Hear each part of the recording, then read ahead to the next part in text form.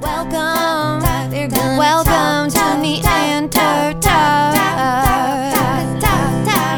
They'll take you off the line of passion and the divine. Neanderthal. They're gonna talk Neanderthal. Here we go, KB. Yes, dude, thank you so much for being here. Stoked to be here, man. I like the hoodie, by the way. I just noticed it. Yeah, I was gonna Represent. I was gonna walk in this backwards, and yeah. Do you know how I got this hoodie? Man, I'm trying to think back. I don't think it would have. I don't know if you've never been to a TPE meetup, right? No, I wish. So it had to be that you won it on my Twitch stream. There you go. Yep. Easter. Maybe. When was it? Easter. Oh, really? Yeah, like I don't know, a couple Easters ago, you were drawing. I don't even know how it was. You were like drawing random names, and then you would pick a number, and that would be the Easter egg that you picked. Oh, that's right. I forgot about that. That was actually my wife's idea. She's like, "Why don't you buy those little plastic eggs and put a gift in each one?" And I'm like, "You're a genius. I will do that." That was a lot of fun. I forgot all about that. I was gonna guess that it was one of my charity streams because I usually give away a lot of stuff on that particular night. But yes, Easter makes a lot of sense. Yeah. I didn't even introduce you. We just started BSing, man. This is really cool for me, by the way. If someone would have told me 4 or 5 years ago that I was going to get the one-on-one talk with you for a podcast or something, that would have been like made my day. Now the pressure's on. I can't disappoint. No, you're good. You're not going to disappoint. I'm a big fan of like your podcast. Like before you start, I think I don't know. I haven't been in many streams lately, but you probably remember that I was in yours pretty early on. Yeah, I definitely do recall that. I was Rural Route 23. Yeah. I found I was listening to your podcasts way before you started those streams, like those TPE live podcasts. Dude, those are some of my favorite podcasts, like of all different kinds of podcasts. I loved listening to those. Those were just so awesome, like and authentic. Yeah, those are some of my favorite ones to do. Like the regular TPE podcast and the Mid Stakes Living podcast, which has kind of been retired, are both like a lot of fun, but they're also a lot of work. Like as you know, right? Like preparation time and editing and uploading and writing descriptions and all the stuff that goes into it. But the TPE live ones, which for people who aren't familiar, and most people probably aren't. In fact, we didn't do any this summer, so I know I was so disappointed. I know. Yeah, so they're basically just like we just hit the record button and just start talking about what happened that day. Usually, it's done at the World Series of Poker, and we'll just talk about like what happened, how did we bust, interesting hands, what's been going on for the last couple of days, who got drunk last night, who passed out, and it's so much fun to do because I literally just record it. And I do add a song, like an intro at the beginning, but then I just upload it. I never edit anything. I don't even make like fancy titles or anything. It's just like literally, Derek plays the Millionaire Maker or whatever. And that's like the title. Like I don't even get tricky with it. But I missed doing them this year. And there are a lot of factors that went into not doing them. And I won't bore people with the whole story because we'll probably get into some of this. But essentially I moved to Las Vegas. And it kind of ruined everything. It just kind of ruined everything, which you'd think it would have made it easier to do more stuff. But living in a house with my dogs and my wife, as opposed to living in a house with 6 dudes talking poker every day, just limited the content output capability. So, but it'll be back next year for sure. Or maybe sooner even. Yeah, I love just the rawness of it. I liked I found out the TPE live because I first started listening to your tournament poker podcasts. I've been listening to podcast. That's how I got started. A podcast was poker podcasts. There was one. I think you're kind of like a podcast OG, right? Yeah. I used to listen to one from way back. I think it was Pocket Fives, a Pocket Fives podcast. Okay, yeah. Do you remember that? I mean, that was like probably 2005 or something like that. Yeah, it was strange. So I got into poker podcasts pretty early on just because I was trying to consume as much poker content as I could. And for some reason, there was a Pocket Fives podcast, and I never listened to it. And to this day, I don't think I've heard a single episode of it. For me, I listened weekly to the 2+2 PokerCast. Yeah, and then there was another big one back then called Poker Road that was awesome. And apparently some of those episodes have started to resurface on YouTube and stuff because they had all disappeared like completely from iTunes and stuff like that.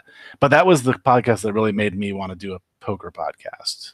Aside from the fact that I wanted to use it to market Tournament Poker Edge, I just liked that because what got me really into poker and what really got me to launch TPE was the community aspect of poker. Not so much like winning and losing, mostly losing. So when I heard that, it was kind of that sort of like we were talking about with TPE Live. It was a very like free form, like laid back. It wasn't real like strict editing and the same format every week and stuff like that. It was just like a bunch of dudes talking about poker, and I was like, that's what I want to do. I think when a lot of people think, at least when I think, like I want to do one of these big trips to Vegas, one of the World Series events, and just come out there. I think like that's the dream for a lot of people. It's not. There's like multiple dreams, right? There's like the dream of winning the main event, or just even cashing in any event, really. But the real dream and the cool thing you look forward to is getting your boys together for a couple of weeks or whatever, and just hanging out and just that camaraderie and just drinking and having a good time and just like living life like it's supposed to be for a little bit and just doing something out of the ordinary and like living it up. Totally. I mean, it's so funny you say that because I started TPE when I was probably 30. I guess I would have been about 37. And I remember reading all these stories or hearing from friends in the poker world and stuff about, oh yeah, we're going to Vegas and me and these 4 guys are renting a house and it's got a pool and a pool table and a hot tub and they would just tell these amazing stories. And I was like, frankly, really jealous because at this point I was married, I had a career, had a kid. I mean, I still have all those things, but I had a day job, quote unquote day job. And I was like, man, I'm never going to get to do that. There's no, like, how is that ever going to happen in my life? Like, I'm 37. I have a full-time job, got a kid to raise. Like, there's no way that I can ever go to my wife and say, honey, I'm going to Vegas for 2 months. See you when I get back. Right. And then when we started TPE, the idea came of actually doing that. We're like, well, why don't we get a TPE house out in Vegas and we'll all live together and we'll make videos and write blogs and make podcasts and do all that stuff. And I remember pitching it to my wife and she was like, that sounds like a really good time. You should go do that. Wow. I was like, oh, now I remember why I married you. I'll keep you. I was going to say like this is inside baseball, like just from like watching your stream and your podcast and stuff. It seems like you've got like a pretty awesome situation, like a pretty badass wife to put up with your stuff. You know what I mean? Yeah, she's pretty amazing. I don't like I it's always feels weird to like heap praise on her or I guess anyone you're like married to or related to because it's sort of like that. Well, of course you're going to say your wife's awesome. You know what I mean? But I've gone to Vegas somewhere between a month and 2 months of every summer for the last 7 years. And not only have I never heard, oh, you shouldn't go this year or don't go as long this year, I've actually had the opposite where I'll be sitting there like reading updates on Twitter, like of WSOP events, like maybe I'm not leaving for 4 or 5 days and I'm reading like the day 1 updates from the very first tournament. And she's like, why don't you just go already? Like, why are you still here? That's awesome. You're just going to sit on the couch and read updates anyway. I'm sure you can change your plane ticket. And she supports the streaming and the fact that I play poker and yeah, she's really cool that way. I don't really know how I got that lucky, but thankful. You are probably not only from the most amount of topics or people, like you've probably been brought up on my podcast more times than anybody else. I don't know if you're aware of it. Really? Wow, that's cool. I was actually watching the Bet on Drew one today for a little while. I can't remember if it was before or after I was watching the live one. But I've yet to hear my name, so I need to obviously scour the episodes. I'm not asking you. There's a lot of hours out there. I wouldn't ask anybody to scour. TS, like I've just brought you up, or someone's brought you up. Like I've talked about you quite a bit. It's borderline probably stalking. Hey, that's okay. I'll take it. It's better than nobody caring about me. Yeah. Like I've really liked watching your the career is not the right word. Your presence, if you will, internet presence. Sure. Maybe that's a good. I've really enjoyed watching that blossom. Yeah. It's been quite the community you've been growing, and it's been really cool watching this evolution, if you will. Thank you. I appreciate that. It's something I actually was just thinking about this yesterday, very oddly. Um, a long time ago, or it seems like a long time ago, I remember seeing this quote, and I believe it was from Gary Vaynerchuk, but I could be wrong about that. And it was something to the extent of like, in this day and age, every one of us is a brand, like whether we want to be or not.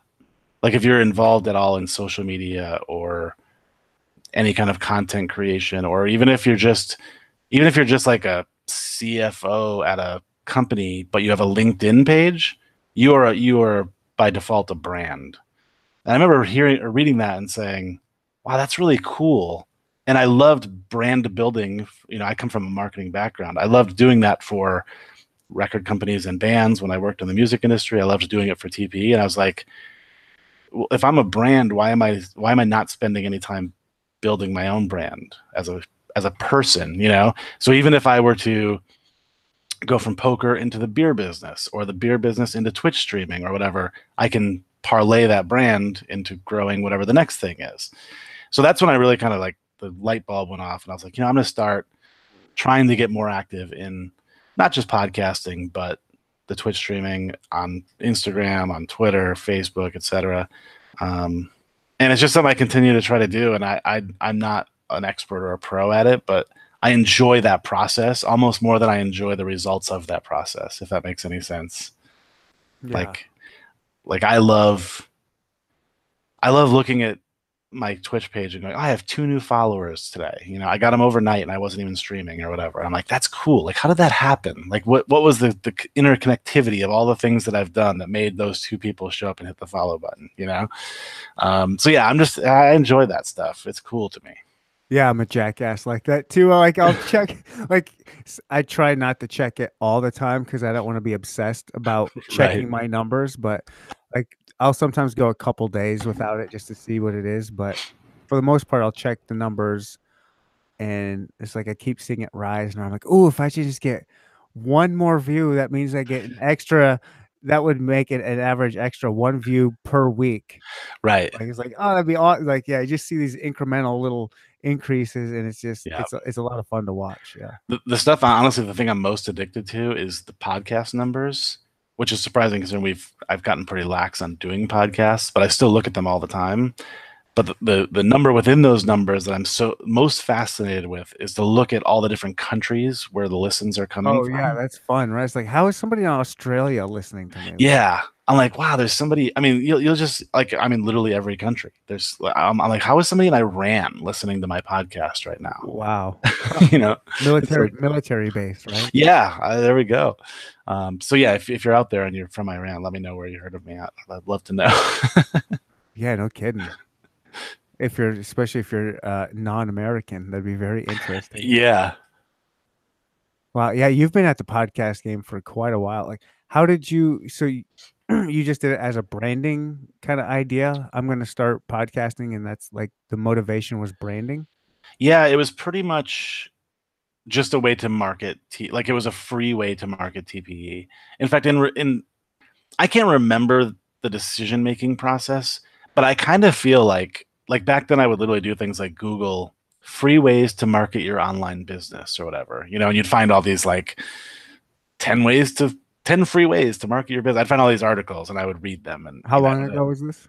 This would have been so the first podcast launched, I think maybe 6 months after TPE launched. So it would have been about 7.5 years ago, or maybe about 8 years ago. That's pretty OG. Is like the podcast world. That's quite a long time ago. Yeah, and there weren't, like I said, there weren't a ton. There were basically 2 that I listened to. I don't remember if the P5s one started before or after us, but for sure the 2 big ones were Poker Road and 2+2, and that was really about it. And I was like, well, there seems to be like a niche here. Let's just kind of go for it and see what happens. And of course, now there's, I don't even know, like probably 100 poker podcasts or something. You think there's that many?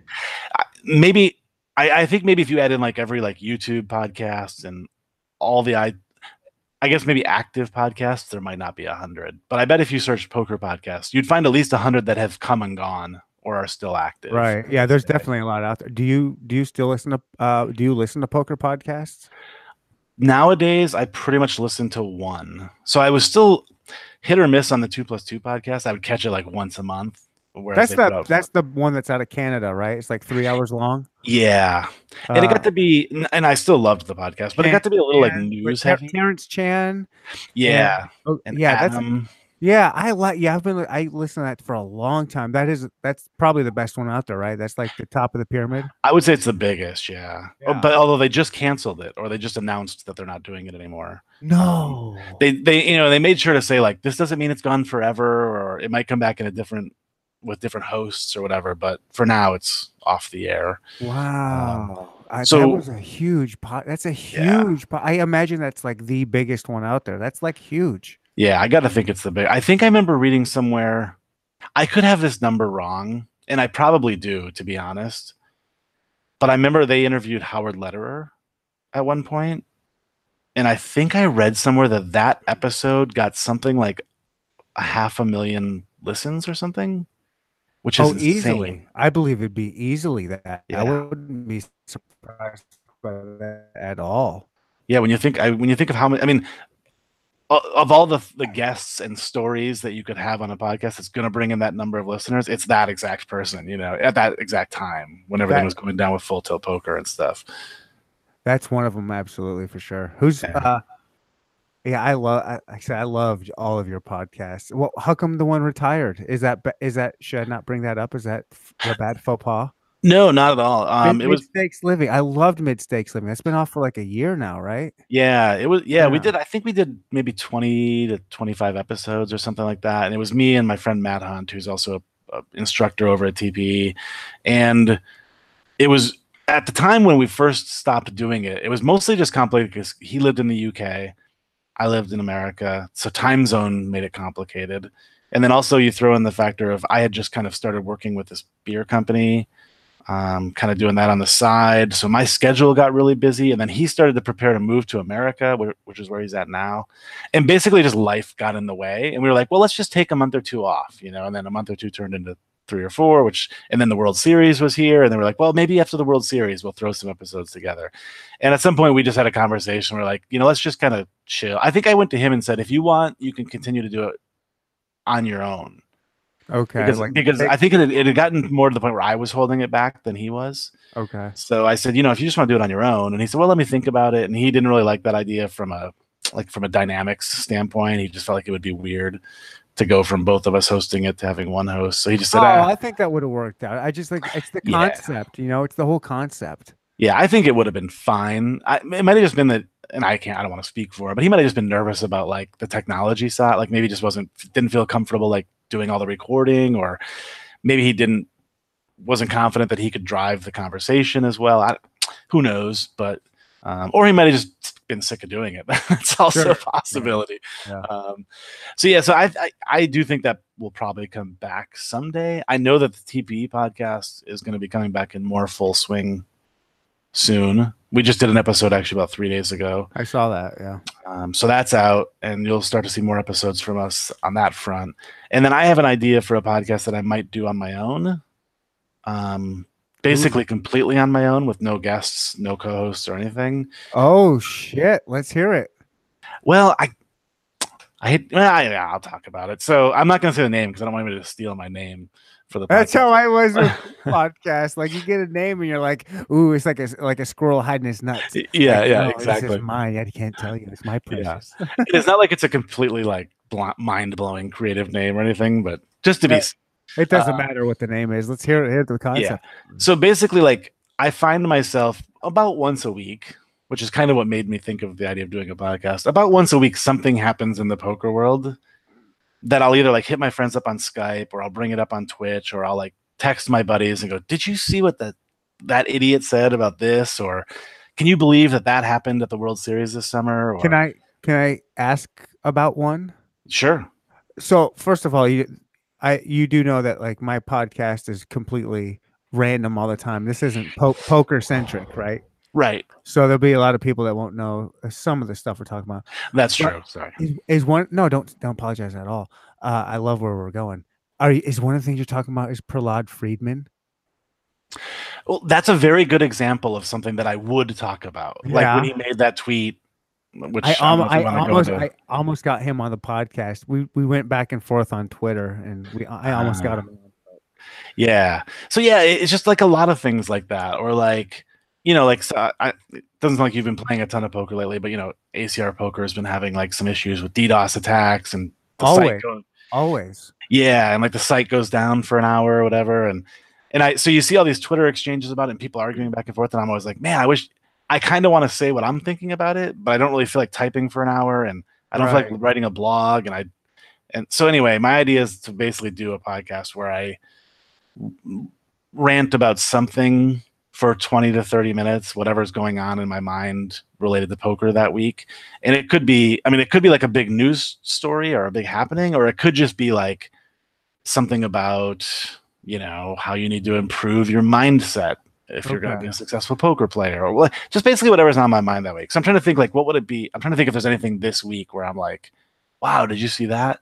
And I can't think of anything, but like maybe I'd rant about Colin Kaepernick or something. I don't know, even though that's not poker related. But like that kind of news story where it's like the trending topic, basically. I like it, man. I love it. I Killing Bird's Corner. I mean, you already have a name, but yeah, that'd be awesome. Yeah. In fact, now that I say trending topics, it kind of gives me an interesting idea, which you could just take the highest trending poker topic on Twitter. There's that many poker things that come up every week that you can rant 20 minutes. Like I don't follow the poker world a ton anymore right now. Like I go in spurts, but right now you're right. I haven't been deep in the poker world as of late. But weekly, there really is. I guess it's a big enough community.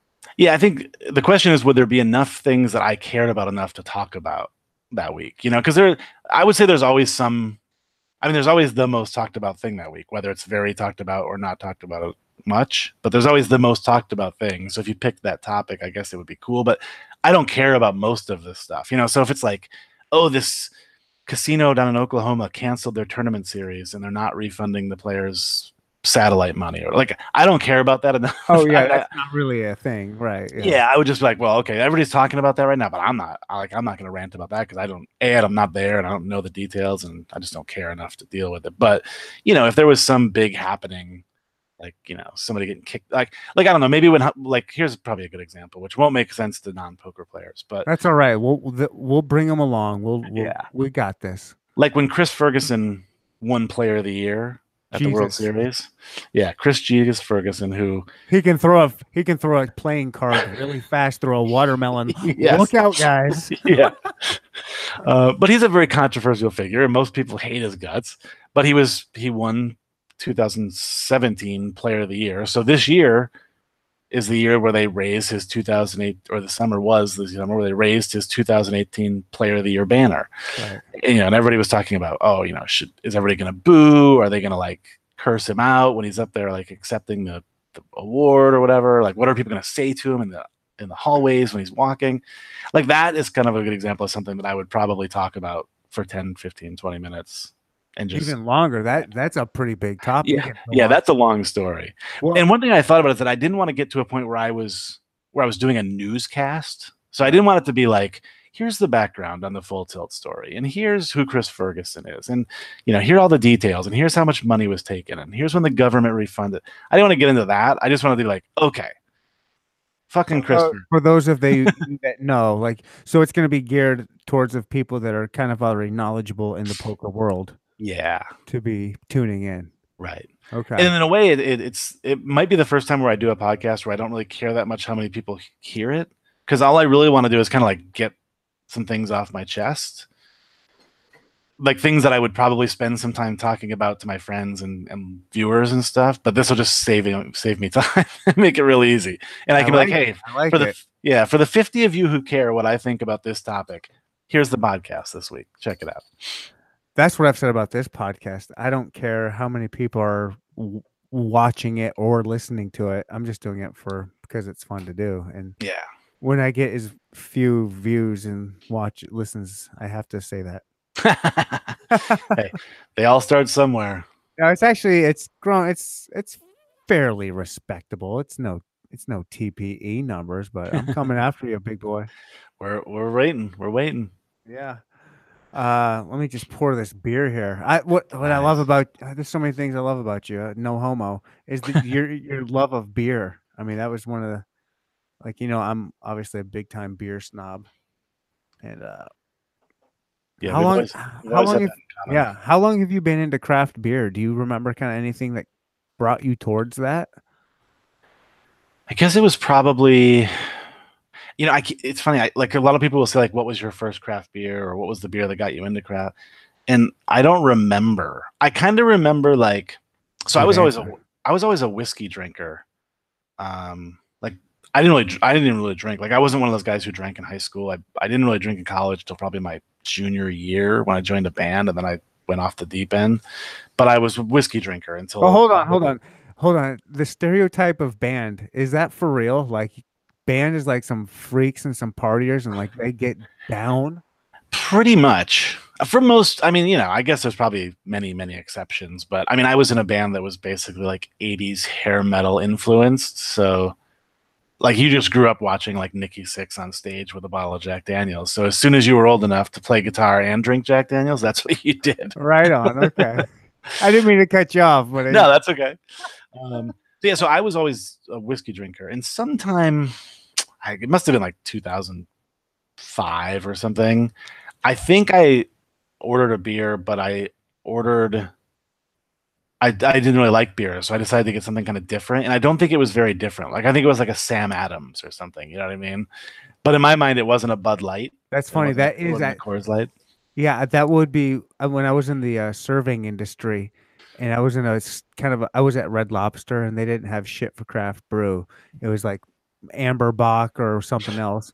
But Right. I think we had Sam Adams, and if it was somebody that was like, "Oh, I don't really want beer" or whatever, I was like, "Try that. This is a little different." So I'll be the Sam Adams because that's a very good like training wheels different beer. Exactly. Yeah.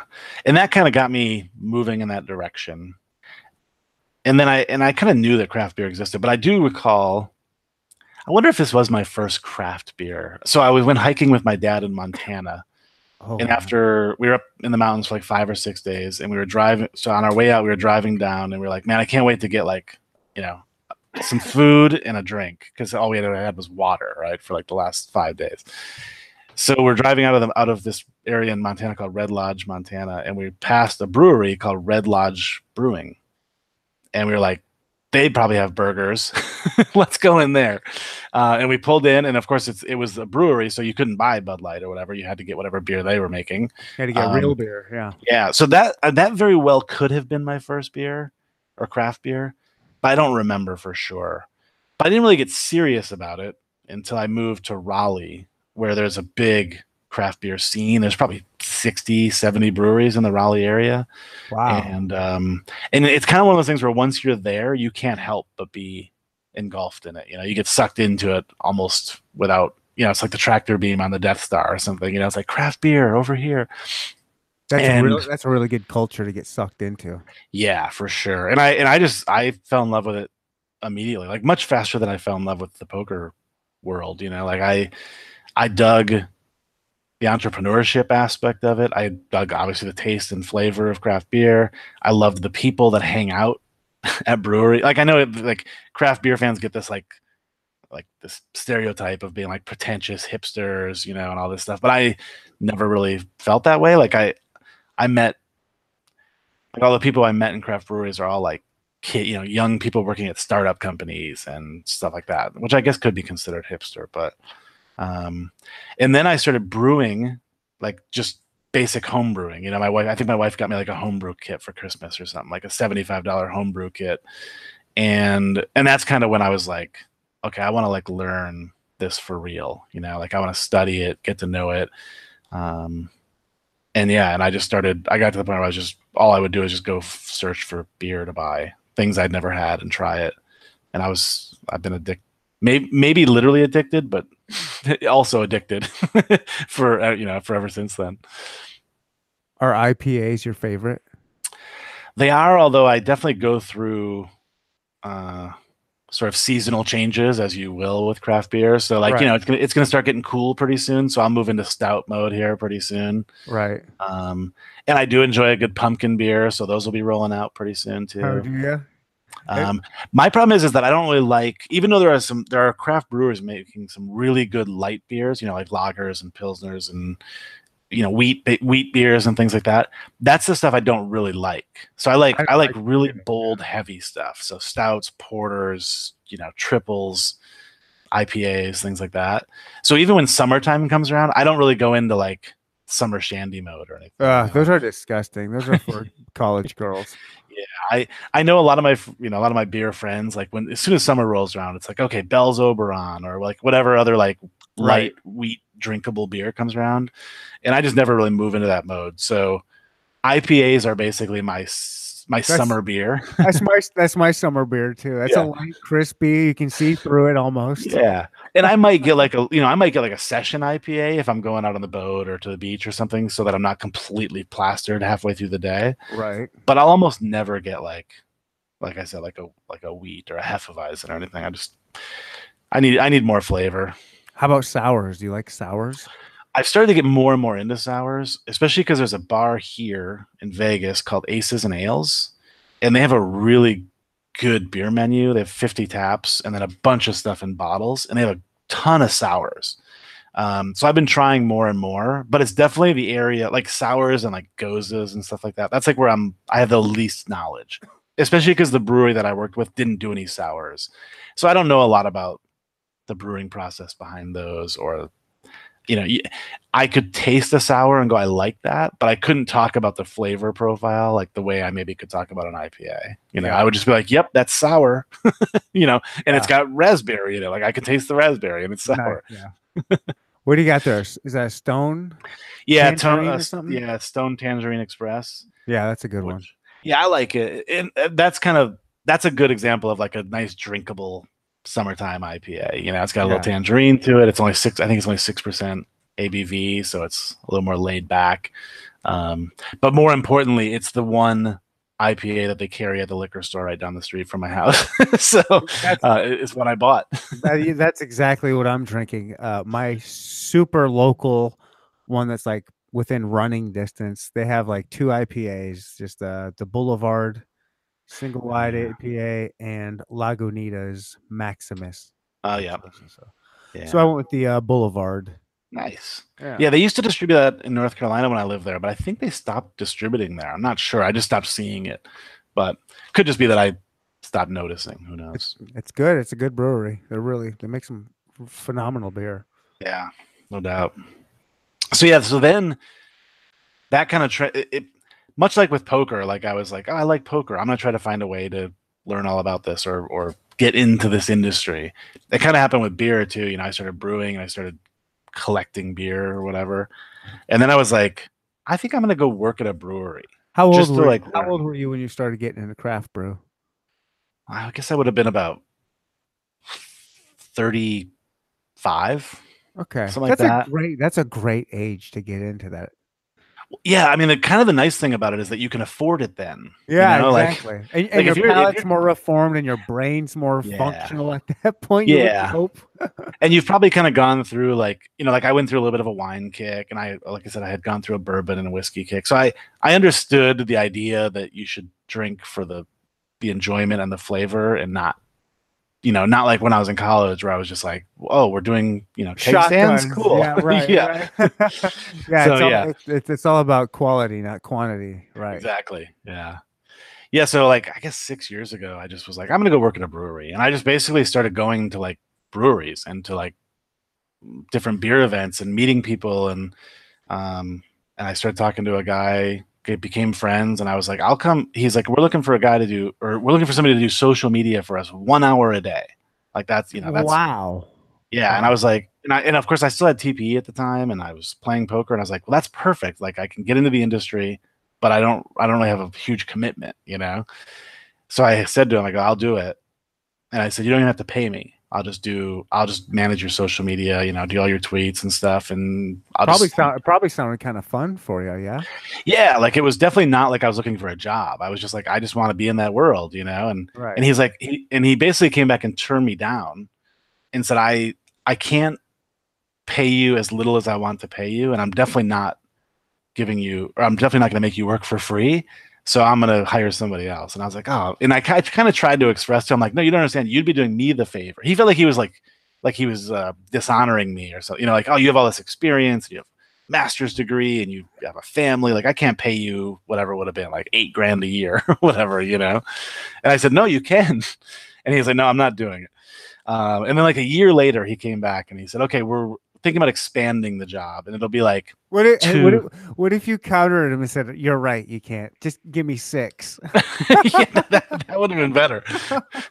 But I understood his point. Right. They really just needed somebody to literally sit there and be like, if somebody tweets, what are your hours, respond and go, Right. 2 to 7 or whatever. Right. So I understood it. But yeah, like a year later he came back and he goes, we're expanding it a little bit. Like, we want somebody who can maybe update our website a little bit and also do our newsletters. And he goes, would you be interested in doing that? And I said, yep. So I came on board, and then it eventually grew into pretty close to a full-time job before I quit to move to Las Vegas. But I loved it. The beer industry is so cool to me. It reminds me a ton of the music industry, just in 100 ways, and you get free beer, so it's perfect. It's the greatest. Wow, your life fascinates me, KB. That's why you've been brought up on this podcast. I think the quote that I said to somebody was that you're doing the damn thing. Yeah, it's like it's amazing how you've crafted. Like you've done it, man. You've cheated the system. Look at you. Yeah, it was kind of an accident. So when I left college, all I knew is I wanted to work in the music business. I don't know what that meant. I want to start even before that. Did you didn't listen or watch my TSB episode, did you? No. Okay, I went on a little tangent or something on about the Yoopers, because you're from the UP, right? Oh, that's right. Upper Peninsula of Michigan. Yeah. How far north of how far north of Mackinac would you have been? Basically, so it would take 4 hours to get from the bridge to my house. Holy shit! But it's kind of like you go straight up and then you go across. So it's kind of like east or west? West. Okay. So right at the tip of Keweenaw Bay, if that means anything to anyone. The other way I always describe it is closer to Green Bay than Detroit. Right. But yeah, right on Lake Superior, 300 inches of snow a year, like legit up north. What is that? What do you ever talk about that? Like growing up in that kind of environment? Yeah, I've kind of shed a lot of it. I mean, it definitely comes up people on my stream. I'll say, "Where are you from?" or whatever, and I'll talk about it. But I don't have a lot of contact with people there anymore. I've been back. I left the UP in 1990, and I think I've been back 3 times.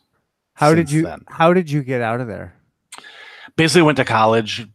Even that was only going downstate, but at least got me out of the UP. But was that hard? Was that frowned upon from where you were from? Hey, why are you going so far away? Or was that encouraged? It was definitely frowned upon for most people. Right. My parents were from down south near Detroit, and we had just moved up there because my dad got transferred at his job. What did he do? He worked for the state highway department. Oh, okay. Yeah. So for a lot of people, it was definitely frowned upon. It was very much oh, you don't like it here, or you know, you're trying to get, you're going to the big city or whatever. But I think my parents always, 3 things. My parents always knew I was going to leave the UP because I didn't make it a big secret that I didn't like it very much. Right. I can't believe there's not much to like up there. Yeah. If you're a hunter or a fisher, basically you'll love it. And I was neat. Even then. Yeah, I mean the winters are so fisher, and I wouldn't want to be up there. Yeah, it's a hard place to live. This sounds weird, but you see people from there, you can tell they've lived a harder life than you. You know what I mean? In their face, they're worn out, worn out skin, and their houses are falling down, their cars are all rusted out. It's just it's a rough place. Michigan is such a weird state. I'm from Michigan too. And it's just I go back there and drive to. Do you know where Alpena is? I know the name, but I can't place it on a map. Okay, so it's like it's not far south of Mackinac. It's like maybe 45 minutes, and it's on Lake Huron. So Oh, okay. it's northern of the, up here. Right. Yeah. So kind of like, not even further north than like Bay City, right? Yeah, I lived in Bay City, way a couple about maybe 2 hours north of Bay City Okay. on the Lake Huron, right on Lake Huron. So yeah, I lived up in there in a tiny town. It was a military town, and then the base shut down, and then it was just turned into this ghost town of it's Yeah. like population of like 1,000 people, and Wow. and when you know how Michigan is, you go up there and you're going through these towns that are towns of 1,000 people, like population of 1,000. Right. Yeah. I mean, my town was. I think now it's smaller. I think at the time it was 2,200 people. I think now the population is around 1,800. And my high school graduating class was 50 people, Yeah, which is just crazy. Like I talked to my friends, were like, I had 1,200 people in my graduating class. I'm like, what? I yeah. mean, and I will say there are some nice things about that. So like I told you, I've been back there 3 times. How old were you when you lived there? What were your ages? I would have been, let's see, about 13, maybe 12 to 18. Yeah, right around there. What was that middle school through high school? Yeah, 7th grade through 12th is when I was like after we Oh moved. man, that must So have been hard. That must have been hard for you to move at it that was a age. little weird. The one nice thing is that I was doing that transition from middle Yeah, school, I guess, to junior high. So I was right, changing schools anyway. right, So it's not right, like it wasn't like a full on like I'm leaving all my friends. Even I was, but I was leaving a bunch of them anyway because there were 3 or 4 different high schools, so we were all splitting up. right. Um, but yeah, so at the time it didn't seem hard, but then once I got into music and I started playing guitar and stuff, I was just like, this place is horrible because I can't get a band together. There's nobody plays music. There's And no every, and, internet. There's no YouTube. yeah, everybody thinks I'm a freak because I was into 80s hair metal. So, I was growing my hair out and I wore, tight jeans and put eyeliner on. And so I was just like a weird, like outcast. And the other thing is that my aunt and uncle both worked at Central Michigan University in Southern Michigan. Mount Pleasant. Yeah. So it was always sort of known that I was going to leave the UP and go to Central Michigan because that's where my uncle was. And he told me I could have a job and I had to pay my own way through college. So I knew if I went there, I could get a good job, work, and mostly start a band. I really didn't go to college because I thought I wanted a degree. I thought if I went to start college, a band. That's a great idea. yeah, I was like, well, I know there'll be tons of musicians there. Like that's what you hear about college. I like all these guys starting bands. So I'm like, all right, I'm gonna go there. I ended up loving college weirdly because I hated high school, but it wasn't my motivation for going there. But that was basically how I escaped. And like I said, I never really went back. I guess I shouldn't say I've only been back 3 times because of course during college I would do like Christmas or whatever. But once I graduated, graduated college. I've been back I think 3 times. And well, I was going to say, so 2 of those times have been for class reunions. And that is the one nice thing about a small town like that is I know every single person in my class and I was friends with every single person in my class. Like we didn't have a lot of cliques because we only have 50 people. There's really no clique. You know what I mean? One big clique. Yeah. Yeah. It's just like, we're 50 people. Like what are we going to do? Split up into like, groups of 8 or what, like there's no cliques. So I will say that was one nice thing. Like was friends then and I'm still friends today with, football players, the guys who play guitar, the popular girls, the nerdy guys. Like I know everybody. Are a lot of them still living in that town? Yeah, I would say, man, like probably 35 out of 50 or something like that. Wow. Do a lot of them follow you? Because you're like an easy guy to follow. Like, yeah, like I definitely get a lot of messages saying things like, and this sounds like me bragging, but I'm not trying to. hey, But I really, asked. It's not bragging. yeah, I really do get a lot of messages from my high school friends saying things like, "Oh, I wish I could do that," or "I wish I had gone to LA," or "I wish I could have started a band and toured the country," or "That's so cool that you get to live in Vegas now." Like, And I was like, you can do that too, right? Like, Even not even anything that extravagant. You can just pick up and move to Detroit or something and just or move to Green Bay or move to Minnesota, St. Right. Paul, Minnesota, or like there's cool places to live and still be near home. Well, you know? not only that, but I think a lot of it is just like I don't know if I think they fear like the monetary aspect of it, and it's like I'm just projecting my thoughts here, but I imagine in a small town like that, they're not making more than what 40 grand, 50 grand a year. Yeah, Probably. I actually you can do that anywhere.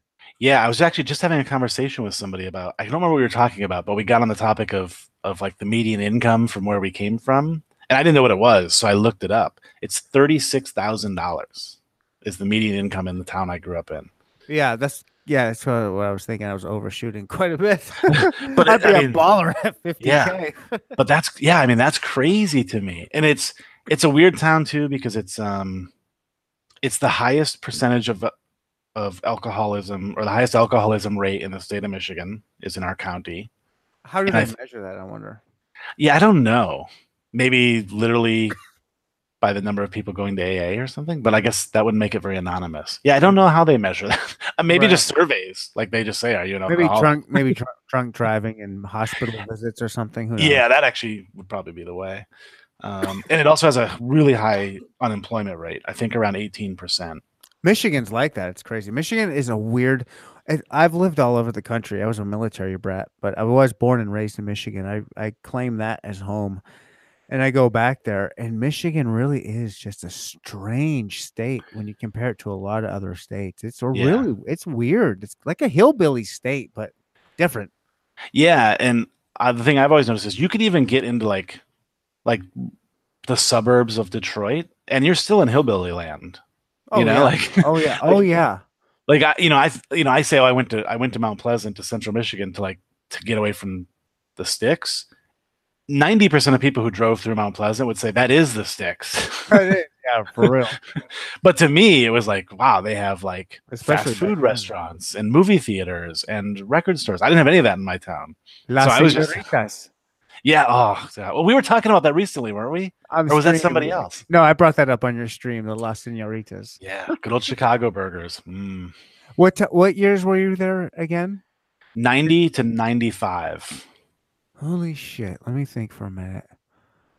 90. Let's see. I would have been. How old are you? If you're in 11 years old, what grade is that? That would be, I'm so bad at this. Maybe like 6th grade? Because 5th or 6th grade, because then you have 6 years of high school and you're graduated at 18. So yeah, you'd probably be 5th grade. Oh, my 5th grade year, I was in Mount Pleasant. Okay. I grew up, I basically grew up on that campus. Wow. I basically grew up on campus to it. Yeah. I had a great time there. I actually loved that town. It's awesome. Some of the football players babysat us at that time. Oh, nice. We were there in the late 80s, like 88, 89, 90, probably last year. 86, 87, 88, 89 is probably when I was there. Yeah. I have an early memory of going to a football. We would go to the football games all the time. We got to go in for free because after a second half, it was free. Oh, nice. I don't even remember that. That's crazy. And we lived like a block and a half from the stadium. We would just walk. My brother and I would just walk there. They would have marshmallow fights. Did you guys have marshmallow fights in the stands? No, but that sounds awesome. That's great. That was like a big thing for a couple of years. It was just everybody brought bags of like the big jumbo marshmallows and just throw them and just have these giant marshmallow wars. It was awesome. God, that must have been hell to clean up. I feel bad for the maintenance crew. Oh, I never even thought about that. Yeah, at least it wasn't like super hot summer where they would be all melty. Yeah, true. And one of my earliest memories as a child actually is going to one of those Mount Pleasant, the Chippewa games. And there was a college student that took us there, and we were sitting towards the end zone. It was during the game, and he said, "Hey, I dare you to run out to the middle of the field and then run back." I was like, "No way." He's like, "Yeah." I was like, "All right," and I did it. And I ran all the way across in the middle of the game, in the middle of the end zone, and then came all the way back. It was, yeah. So you outran security? No, this was early, late 80s. There was no security, and it was CMU. You know how small? I mean, there was like Oh yeah, just a few. yeah. Because Central's kind of gotten pretty good now in terms of football, but back then they were. Yeah, back then it was like you're talking maybe 1,000 people in the stadium. Yeah, that You seems know? right. I didn't go to a lot of games when I was in college for some weird reason. But when I did, they were always very small. Like you sit in a student section, you'd be like front row. Like you Right. couldn't get better seats, you know. Yeah. But yeah, Uh, now they're actually like, you know, I mean they had the number one pick in the NFL draft like 3 years ago. It's insane. I have I saw your tweet. So you're a fantasy football player, which I've known. I'm in one of my leagues is a keeper league. I've had Antonio Brown for years. Oh, nice. Yeah, Yeah. he's a CMU guy. Yep. There's actually a great article out there where he talks about his decision to go to Central Michigan, and I won't recount the whole thing, but it's a really interesting read if you care about Antonio Brown or Central Michigan. Right. So yeah, it's pretty cool.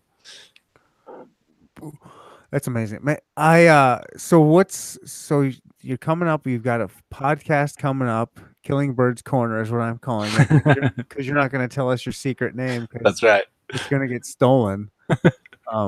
How you recently went to Vegas, you're talking about, and you went from North Carolina to it was North Carolina, right? Yeah. Yep. That's what Drew did. Was Drew? Drew went North Carolina to LA. Right. I had Yeah. him on the podcast recently. Yeah.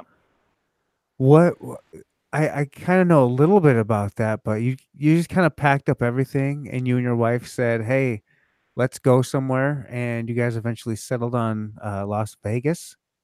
Yeah. So it's kind of we've kind of done this a lot. Like Right. when we graduated from college, we were like, I want to move to LA. And we're like, okay. So we threw everything in a truck, and I had $300 in my pocket when we moved to Los Your Angeles. wife is from the same town you are, right? Yeah, she was born and raised in Lance, though, up in the UP. Wow, that's even harder for her to get out of there. Was that hard for her to move away from all that? I don't think so, because she kind of like she did like the sort of transition. So we did a year at different colleges. So she went to Lake Superior State University, which is in the UP. Ooh, they got a good hockey team. Yes, that's the one thing I always remember about them. So she was there for a year, and then she transferred to Central, where I was at. And then, we did 2 or 3 more years, whatever, and graduated and left. So she kind of did like the slow transition out. I don't think she was ever like, I don't think she was dead set on leaving there, but I don't think she was ever against it either. Just kind of like, she just sort of slowly evolved away. But certainly when we moved to LA, like she was very much ready to do that. By then we definitely knew we weren't going back to the UP, like we were going somewhere. I don't know why anybody would live anywhere in Michigan really outside of maybe like Detroit or Grand Rapids or something like that. That state is just I don't understand it. Yeah. And the economy is brutal there right now. That's what I'm saying. The economy is a fucking disaster. Yeah. So we had done, and I'd also done an internship in New York City where we, I guess it was my junior year of college, where we moved there and just lived in like a studio apartment. We had no money, we had no TV, no bed, no phone. How old were you?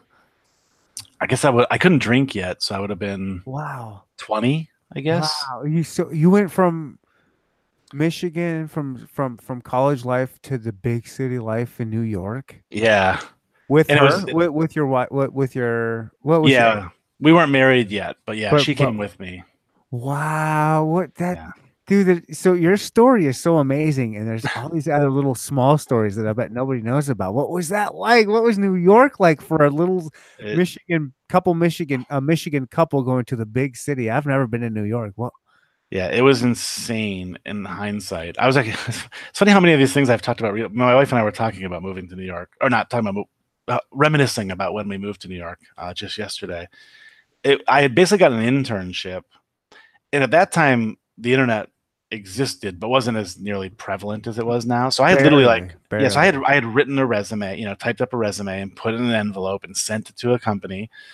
And they called and we talked on the phone. And they're like, okay, well, if you can be here on this day, your internship will start.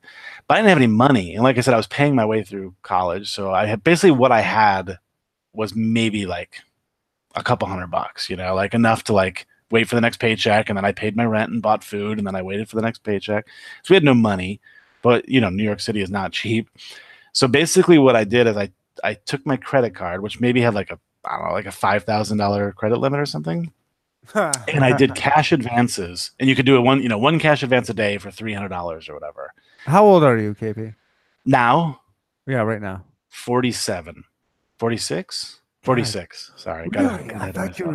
I thought you were younger. You look really good for 46. It's the beer.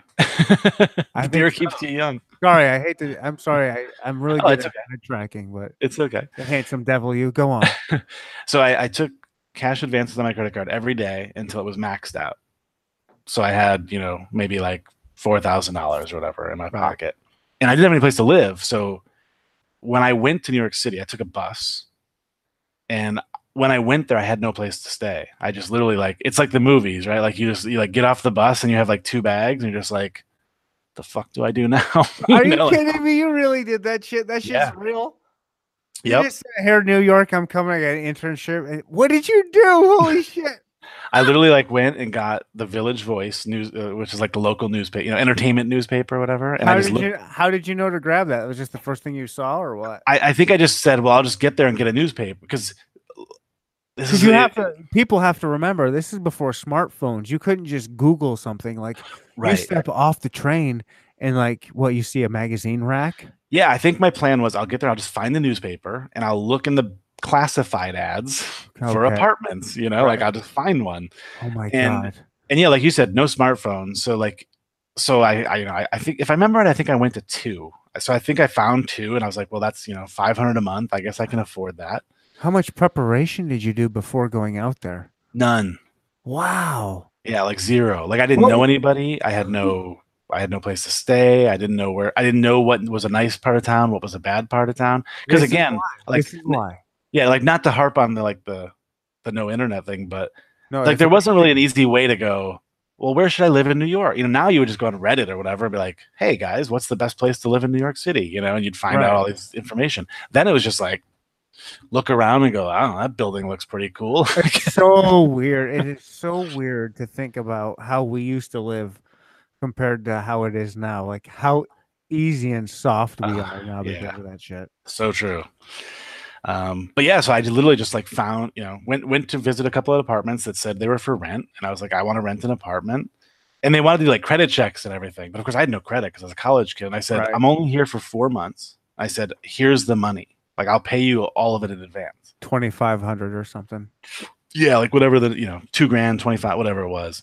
And they were just I don't think they were used to that. They probably thought I was rich or a drug dealer or something. But I was I was the opposite of rich. And they were like, okay, well, here's your key. It was almost like checking into a hotel. It was the weirdest. That's a really smart way to do it. Just here it is up front. And then that puts pressure on you, gives you a timeline, but then it also takes the pressure off of you because you have a home for the next 4 months. Yeah. At least I knew I didn't have to worry about that. Yeah. But when I say we lived bare bones, I'm talking we had, again, no bed, no TV, no phone, no air conditioning. Wow. No chairs to sit in. All we owned, the only thing in our little studio apartment was what came in my suitcase. So some clothes, and I had a cassette Walkman with little speakers. That's how I listen to music. Oh, I remember those. And we did go and buy one of those roll-out puff pads for $5 or whatever. And that's what we slept on with a sleeping bag. And we took a chair out of the garbage, and that's kind of where we would sit to put our shoes on and stuff. And then everything else we got was from the recycle bin or the garbage. So I always remember I had posters on the wall of the New York Knicks and all these New York things because I would find them sitting in the dumpster or whatever. Yeah, and I'd just be like, oh, I don't like the Knicks, but I need something on the wall, so I'm gonna steal this poster. And we would always grab magazines from the recycle bin because that was a cheap way to find something to read, And yeah, we back then it was ramen noodles and ketchup soup, I always call it, which is just ketchup and water. Stir it up and heat it up. What was she doing? She was basically just hanging out because I had the internship, but she didn't have one and she didn't have a job or anything. Although right towards the very end, I think maybe we were 2.5, 3 months in. What would she do during the day? She had to occupy your time doing something. Well, that was the one nice thing about New York City is it was so easy to occupy your time, and you could do it for free really easily. Oh, you yeah? know? Like, just go to street fairs or I mean, any one of the million parks, or walk down to the Statue of Liberty, or go, and I'm none gonna of have it really I'm gonna have cost. another beer. Oh yeah, good idea. I'm gonna have a I'm- cig mine right now. I've started before you. I'm like You're well on your way. well, you need to catch up. But right towards the end of that time in New York City, she actually went and got a job. I think because she was getting bored, and it was crazy because it paid really good. I think she was a receptionist at a doctor's office. Oh, nice. And I remember it. Again, we were broke, right? And I think it was going to pay like $35,000 a year or something. Wow. And to us, that was like, holy cow. Well, when rent's $500 a month, that's a pretty good deal. Yeah. But I don't remember why. I should ask her about this. For some reason, within like a week, she quit. I feel like the doctor was kind of like a creepy dude or something, but I can't really remember.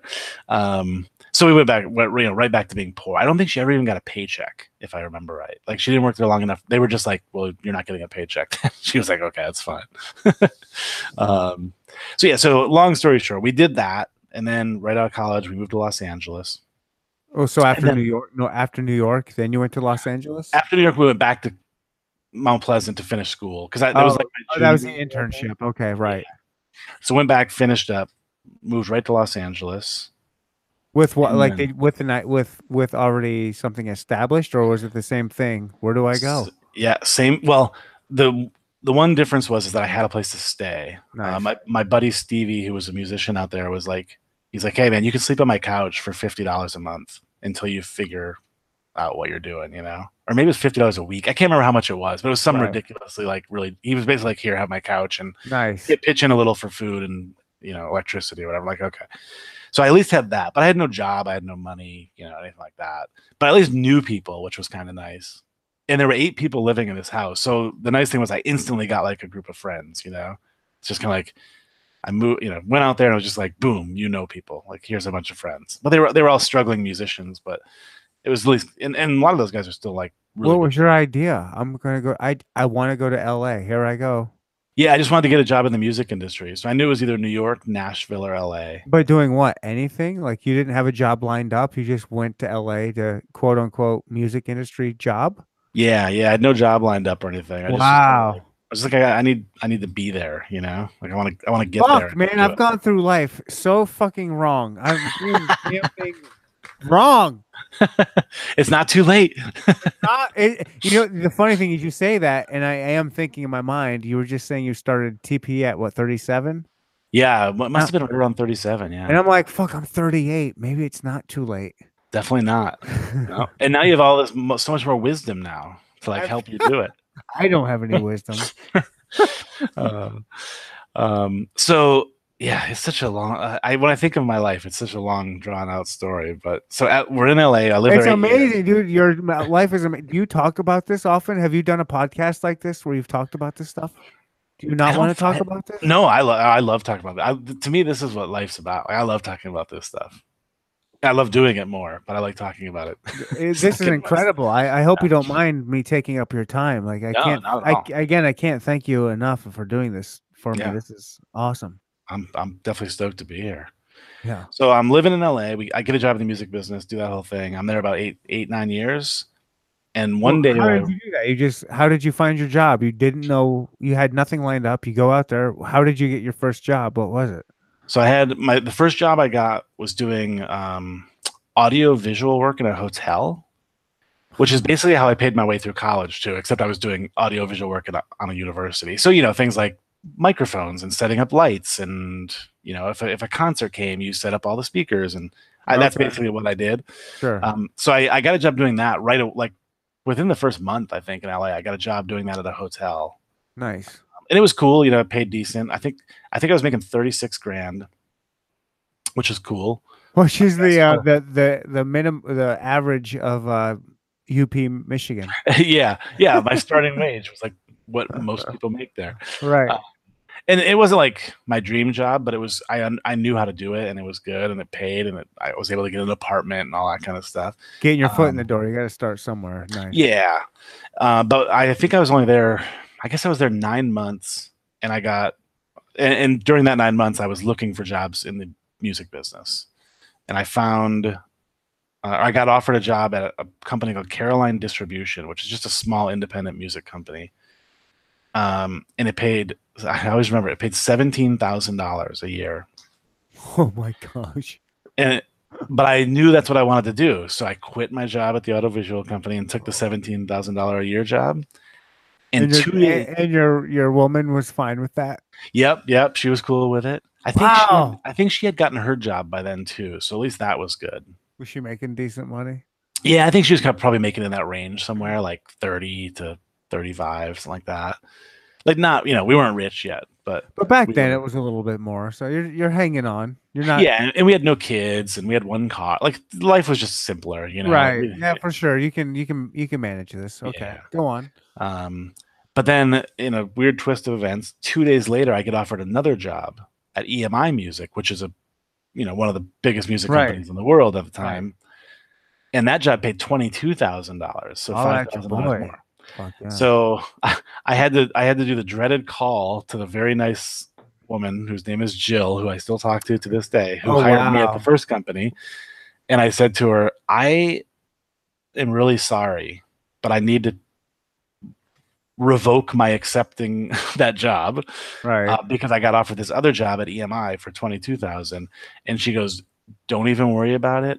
I know how it is. When you're just starting out and you're trying, you got to make money and you're trying to take care of your family and you're new to LA." And she knows that 17,000 ain't shit. That's a pretty low ball offer, probably. Yeah. Right. And she was like, "Don't sweat it.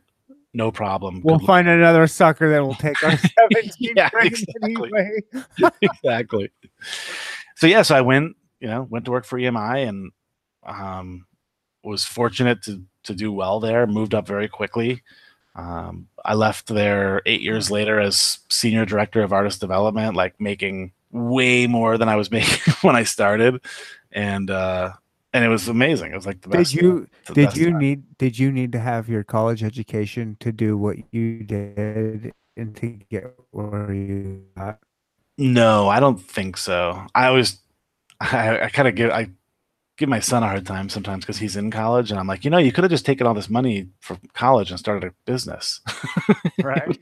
Especially because he's going for entrepreneurship. Like he wants to start a business. I'm like, you should have just started a business with all this money. You should have just talking to dad. Yeah. But there is something to be said about that college experience, like you do grow up and learn a lot and make lifelong friends. And I get all that. So yeah. But no, I don't think so. I mean, there were certainly some things that probably helped, like how to use Microsoft Excel and things like that. Well, I just meant as far as like the company saying, "Oh, we definitely want you because you have this kind of education." Or could you have just gone in there and be like, "Here's what I do"? Yeah, I'm guessing it probably at least helped me get the interview. Okay. I wish I had the job or the job posting, the job listing. Like I would love to see if it says, must have a bachelor's degree or must have 5 years of experience or whatever. I don't remember if it did or not, but it probably didn't hurt, but I don't think it was necessary. There were certainly many people that I worked with in my years in the music industry who didn't have a college education. Right. Like they just came up and, like literally in the streets, like promoting club shows or being a DJ or whatever. And they just worked their way up. Man, look at you. It's easy to look up to a guy like you. You're just fucking doing it, man. Well, thank you, man. Really, man. Like you have to know that you've like cheated the system and you've won. Like you've won. You're doing what you want to do. You're like doing your passion. Like you don't wake up and go like, I have to go to work. You're like, I'm KB. I'm doing what I want today. It's funny. I joke all the time. I've never, with the exception of maybe a few days when I was doing that audio-visual job, because the one thing about that job was I had to wear a suit and a tie because you were working with a lot of corporate clients. You'd work with like the vice president of IBM would be doing a speech or whatever, so you always had to look good. So I'd have a suit and tie on, and I had to be there at like 7 a.m, which meant I had to leave my apartment in Reseda at like 6 a.m. So with the exception of maybe some days while I was there, I've never had a job that I wasn't excited to get up and go to in the morning. Yeah. And this goes back as far as so I first started working, which is weird. when I lived in Marine City, Michigan. I started working when I was probably 7 or 8 years old. I picked beans on my neighbor's farm, Really? Wow. and we would get paid $1.50 a bushel. Wow. And I never stopped working from then. Like I did that all through elementary school, and then when I got to high school, I got a job at the pizza joint. But it was the place where all the kids hung out in town. So like everybody wanted to work at the pizza place because you got free pizza, free soda, and you got to be with all your friends because all your friends would just come in and sit there and eat pizza all night.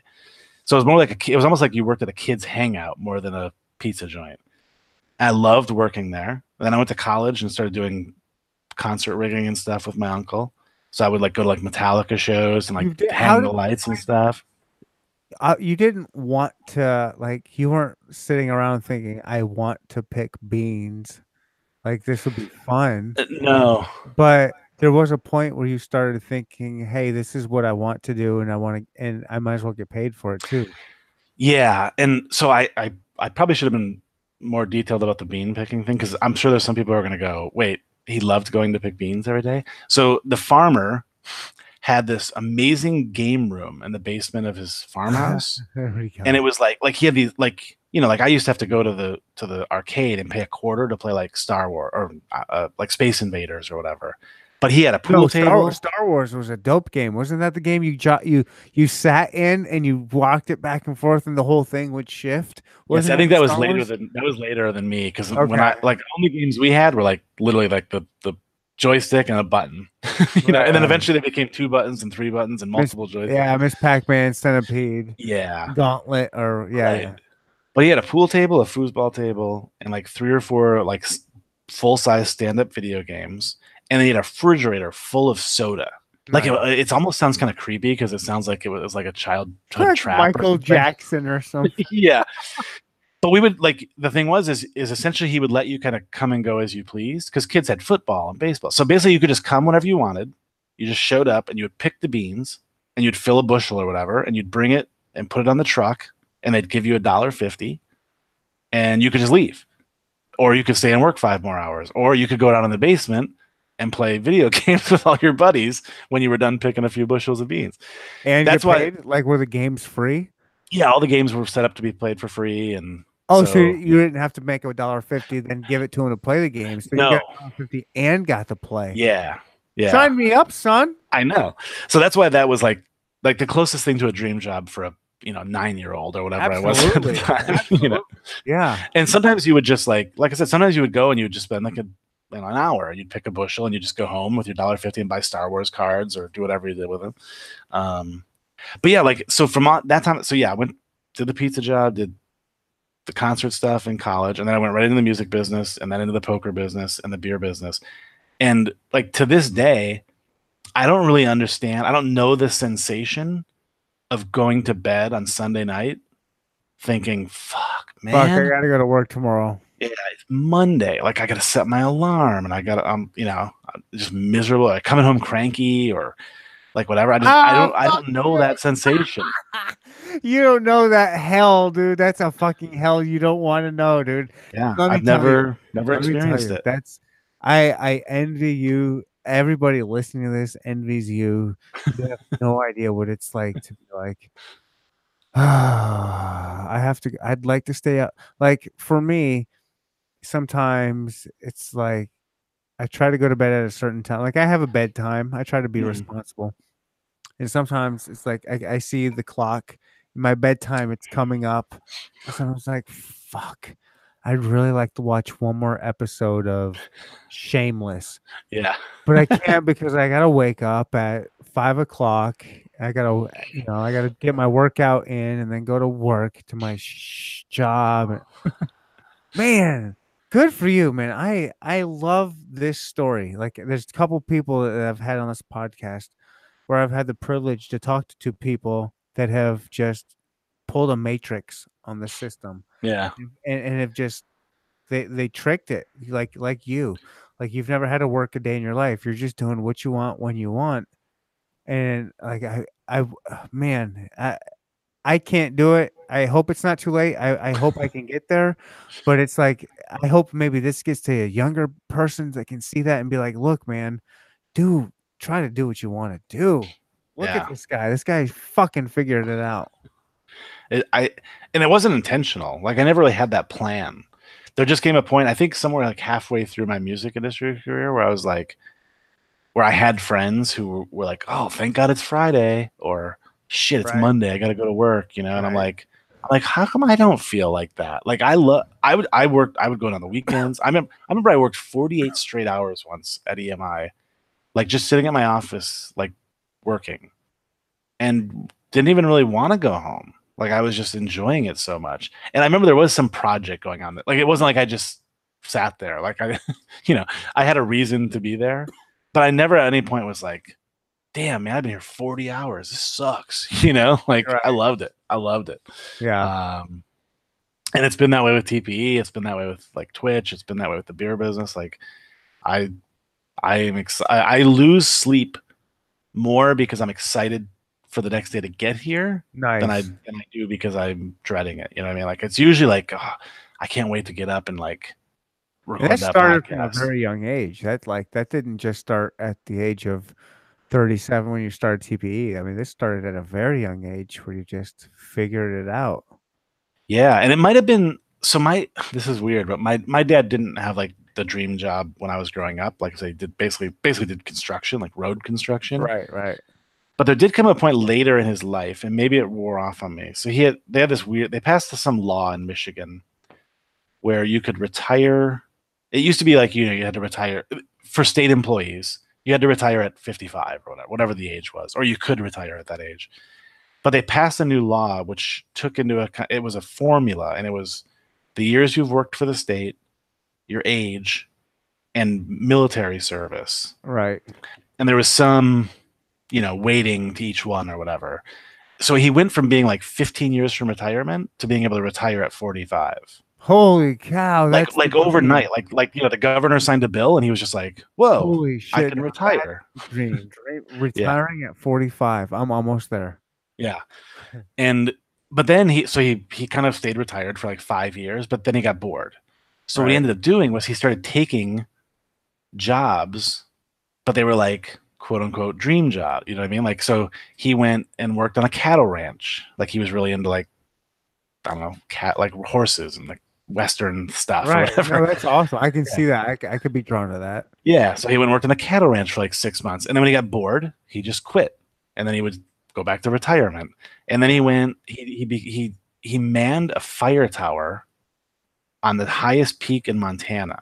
Oh my gosh. Your dad lived a dream job too. I know. Wow. And I think by osmosis, because he never really talked about like, I love my job, but I could tell. Right. It was like it was him and his dog, and it was a 6-month contract, and all he did is he lived in a cabin on a peak of a mountain, and his job was to watch for smoke. Like that was his job. I want him on the podcast. Now that's a job. Oh my gosh, what a life. Yeah. And I think, like I said, I think by osmosis, I was like, so you can kind of, I mean, obviously he was by then, quote unquote, financially secure because he was retired. Right. And the kids were all gone and stuff. But it did make me realize like there's jobs out there where they actually pay you to do what you want to do. Shit. Now, it doesn't mean that they pay you well. So I'll always ask my friends, well, what do you want to do? What's your like passion? What's the thing you really want to do? And they're like, oh, I don't know. I just want to play golf all day. And I'm like, all right, well, I'm like, okay, well, you probably can't be a professional golfer, Yeah, it might be too late for that. But I mean, if you're willing to make not very much money, I bet you could go be a caddy, or I don't know what their job. I've never golfed a hole in my life, so I have no idea what jobs exist at golf courses. Work in a golf store at a golf course or something. Sure. Yeah, or maybe you become a blogger or a vlogger. A caddy's a good idea. That would be a good, like, if you wanted to be deep into the golf game and being a serious caddy, that might be the way to set your dreams. Yeah. And you get to pick people, good golfers' brains, and right. You're around golf. You probably get to golf for free when it's slow and you're off work and things. I don't know. Like I said, I don't know about golf. I just use that as a random example. I like it. But I always tell people, you can get paid to do exactly what you want to do. You just have to be willing to accept the pay. Oh my gosh, I have to pee so bad right now. Get it done. Can you hold court for a minute? Of course. Talk about I'll talk to the we world. haven't talked about the TPE. People, you just mentioned it. Some people aren't going to know what that is. Oh yeah, I can give people the If you brief wanna- rundown. Yeah, do that. I'm going to pee. I'll be right back. All right. So for all you guys out there who are wondering, what is Tournament Poker Edge? We keep mentioning TPE. Tournament Poker Edge is basically a training site dedicated to multi-table tournament poker. So the kind of stuff you see on the internet or on YouTube or on ESPN, the World Series of Poker, essentially we teach people to win that form of poker. So yeah, we started about 8 years ago. We have over 2,000 training videos. We have a forum for our members dedicated just to talking strategy and talking through hands and stuff like that. We do several podcasts, some of which you've heard mentioned here today, the Tournament Poker Edge podcast. We do TPE Live, and we do a podcast called Mid Stakes Living, where we essentially pick the brains of some of the best online poker players in the world. And it's cool. So if you happen to be a poker player and you're watching this, head over to tournamentpokeredge.com, or you can go to www.tpe.poker. That'll work as well. And if you want to get a kind of a feel for what the site is about without signing up, we have a bunch of free videos over there. You can also check out a bunch of free videos that we have on YouTube. And again, as we mentioned a bunch of times, you can listen to probably 100 different podcasts episodes on iTunes, Stitcher, wherever else you get your podcasts. So I would encourage you to go check those out as well. And we try to be very sort of community focused. So don't be afraid to hit me up on Twitter or in the TPE forums or on my Twitch channel or whatever. You can always find me there. So hit me up anytime and we'll answer any questions you need. You know what's nice about having the Twitch people on for interviews is they can always hold court for a good minute or two. I hit the post too, as they say in radio. Like I literally finished my spiel as you walked in the door. Oh, hell yeah. Nice. Nice. I'm not gonna out myself, but I've had a couple drinks starting fairly early in the day today. That usually is me, but I'm actually on my first one. I don't know how that happened. How did that happen? It always happens. Well, it happens with me when I'm trying to get someone on that's a typical drinker. TSB had like 2. You're on to 1. And I think I did get Bet on Drew. I think he had 1 or 2. You ever seen him drink before? Only in person. Never on his stream. We had him out at. I actually hosted him and One Dog Geek and Poker Pastor at my at our beach house for a stream weekend one time. Oh, nice. Yeah, so they came out. We spent I think 3 nights out in the Outer Banks in North Carolina, just basically streaming. I don't think we ever saw the beach actually, but we did spend a lot of time streaming poker together. So it was cool. Are you going to go to TwitchCon this year? So I was going to. And then I changed my mind and decided to go to Run It Up Reno instead, which is just like a poker event up in Reno. So I'm just going to go up there to that instead. I was kind of balancing because I had a bunch of stuff going on. Like over basically September and October were like packed. Like I'm going to San Francisco this weekend. Reno, was thinking about TwitchCon. I need to go to LA. And I was also supposed to fly to Biloxi for a tournament series. And so basically I just canceled like half of what I was doing. So this is too much. I'm going to slow it down a little bit. So now I only have 3 trips to make. So you are you're one of you. I want to say that maybe like you and Drew are the 2 biggest. Are you the 2 biggest US poker streamers on Twitch? Yeah, I'd say we're amongst them. It can fluctuate a little bit. But kind of depending on like who's like if somebody's streaming a lot that week, they'll kind of peak up and so on and so forth. But like consistently, is it kind of you and Drew? And Drew and probably like the guy Snoston Lost. I don't know if you watched his stream, but he's pretty big. I might be forgetting a couple of people too. John Blaze is up there. Yeah, John Blaze does well. There's poker. I've seen One Dog Geek has gotten quite a nice, consistent following as well. Yeah, he's doing well too. There's sort of like a core group of probably like 6 or 7 of us that sort of have a lot of the same fans and are very sort of similar in our viewing numbers. Right. But me and Drew are definitely amongst those people, I would say for sure. And you don't have to feel free to not answer things and stuff. Sure. And there's a thing called America with the ACR Stormers. You're an ACR Stormer. Yes. What exactly is that, and why are you a Stormer? So basically, ACR Stormers is a Because you weren't one for a while, and then yeah, I kind of avoided doing it for a long time, mainly for selfish reasons. Like I didn't want to have any schedule, and I didn't want to have like even little things. Like I didn't want anybody to be able to say like, "Hey, put this link on your Twitch page," or use this graphic or whatever, you know. So they had kind of talked to me for a while about doing it, and I was always kind of not really anti doing it, but I was just like, "Nah, I'm good. Like I'm just kind of doing my thing over here," you know. right.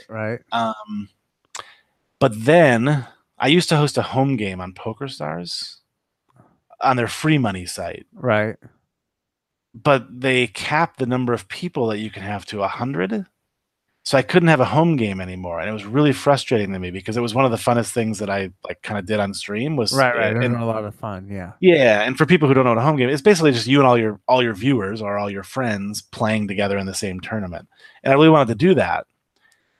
So when ACR started doing that with Stormers, I was like, okay, well, I could get on board with this to have my own home game. Like that alone might be enough to get me on board. So I basically started talking to Lost in Poker, who's the guy who kind of runs that program, and I was like, look, I don't just want to be like committed to too much. You know what I mean? Like I want to continue to do my thing, but I'm willing to sort of be involved in the Stormers thing to get a home game. And he said, well, look, the only real responsibility you have, the only thing you have to do is host your home game. So once we give you a home game, you can't just like not show up on Tuesday night or whatever, you know? Right. He said, beyond that, it's really up to you. Like if you want to retweet something or if you want to put a graphic up. Now, if you don't do any of that stuff, you might get looked upon kind of negatively. At some point they're going to go, well, why do we have this guy as part of the team if he's not doing anything, Okay. Yeah. So it's sort of understood that you're going to participate in certain things and stuff like that. Retweets and like kind of social media type stuff. Yeah. And again, none of it's ever like we never get a thing saying you must retweet this. Right. It's just you just kind of know, you're just kind of like, oh, I should probably retweet that. Like that seems like something I should retweet. What are you getting out of it other than the home game? Like, did they come at you and say, hey, we'll... Yeah. So there's a few things you get out of it. You don't have to answer anything. You can be like, nah, there's very few things I won't answer. So I'm just so curious. I like not many people will probably see this. You won't get in trouble. It's just on a personal level. I'm so curious about this because, yeah, I talked to them for a little bit back when I was streaming for a little while. Yeah, I don't mind answering it all. Like, there's very few things that are off base for me. So I guess one of the big things is that you kind of get access to that community, meaning not, yes, you sometimes have to retweet their stuff, but also when you are Twitch streaming, they retweet to their followers and say, KB all the streaming. Stormers kind of get, yeah, and you get support from the others, like you said, from the other Gold Stormers, who are the guys who Twitch stream. They obviously help support your stream. You get featured on the ACR website. You get featured on their other social media channels. So all that sort of exposure stuff is kind of cool. You get the home game. You do get access to do some cool like events and stuff. So like, they flew me down to Costa Rica to do. Oh, wow, really? Yeah. So they do the live cage down there, which is like a live cash game basically. Wow. And so they flew me and Snost and Lost down for 3 nights to like do live commentary. But they paid for our hotel. They paid for airfare. They gave us some spending money, paid for our food. How was it? Oh, it was amazing. Costa Rica was so much fun. It was like legit. Like you didn't have to worry about nothing. It was all fun and good. And like, it was great. Although, truth be told, I've rarely left the hotel because we'd get up at like, I don't know, 11 o'clock or whatever. And then the tournament would start at 12. And you're basically in the broadcast booth until, 8 o'clock at night or 9 o'clock at night. Oh, wow. And then you'd grab dinner and maybe hit the bar. And then next thing you know, it's like 11, 12. And you got to get up the next morning to do commentary. So you basically go to bed. So we didn't do a whole lot of like touristy stuff. We didn't do any zip lining or trips to the beach or anything like that. But it was still a blast. Like the people are super nice and the food is delicious. The cocktails are amazing. Was it worth it? Would you do it again? Oh, yeah. I would 100% do it again. Nice. Yeah, very cool, man. That's awesome.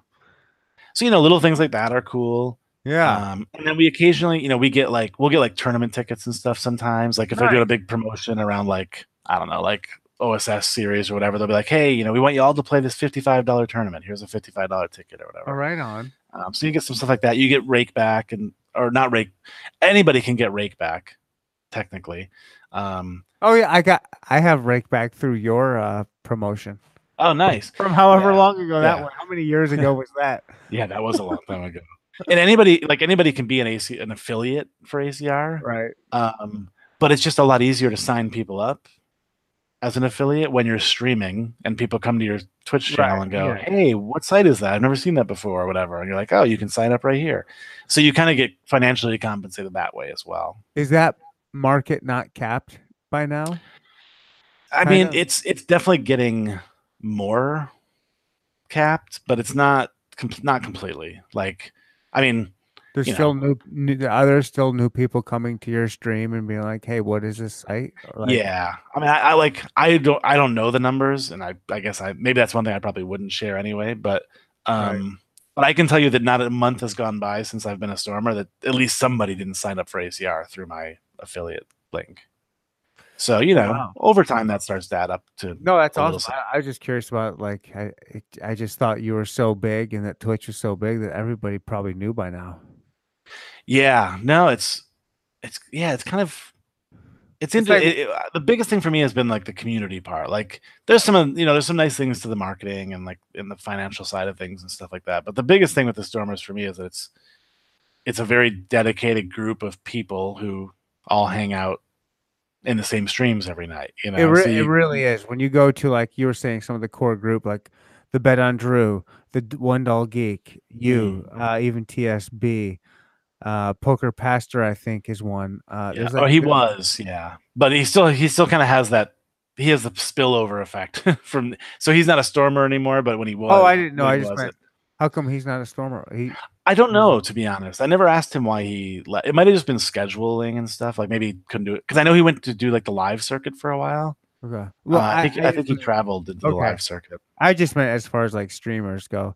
Yeah. I do know. I do know a couple of people that are anti-Stormers. You ever heard of them?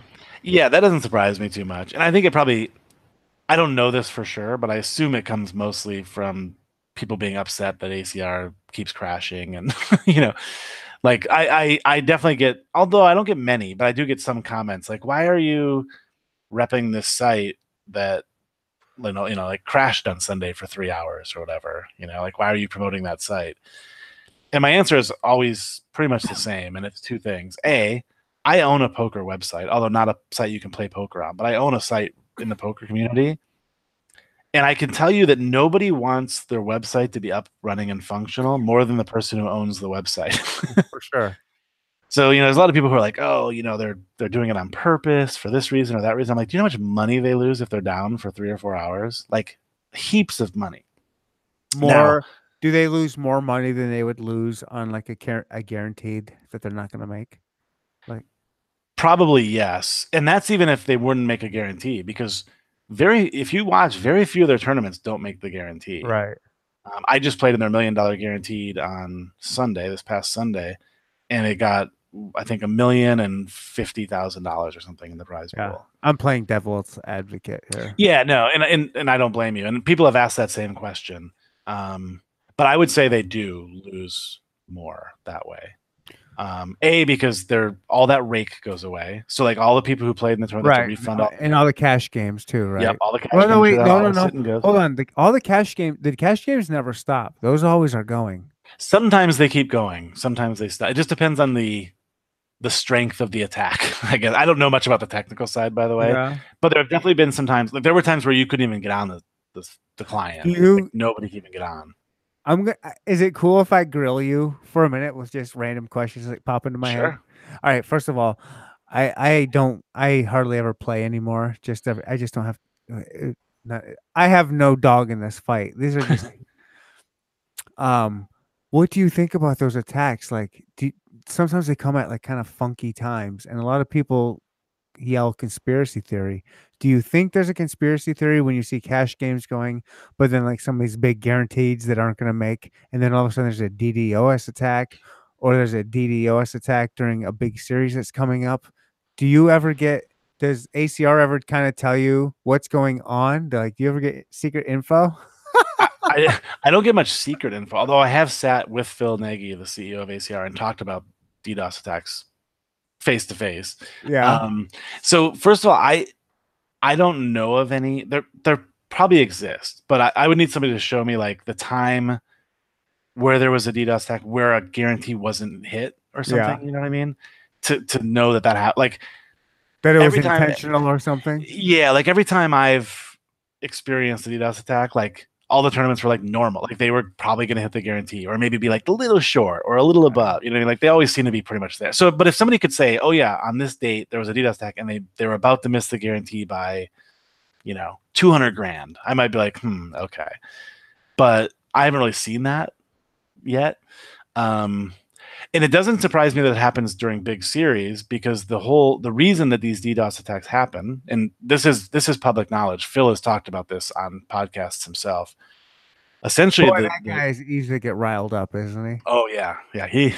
He's something else. He's pretty emotional, to say the least. He's the guy, for all of us, he's like the guy that would be like kind of like the thugged out white guy at the 1-2 table that's Yeah. had like a couple drinks too many, and Right. he's like gone on a bad streak, and Yeah. he's just looking for a reason to fight.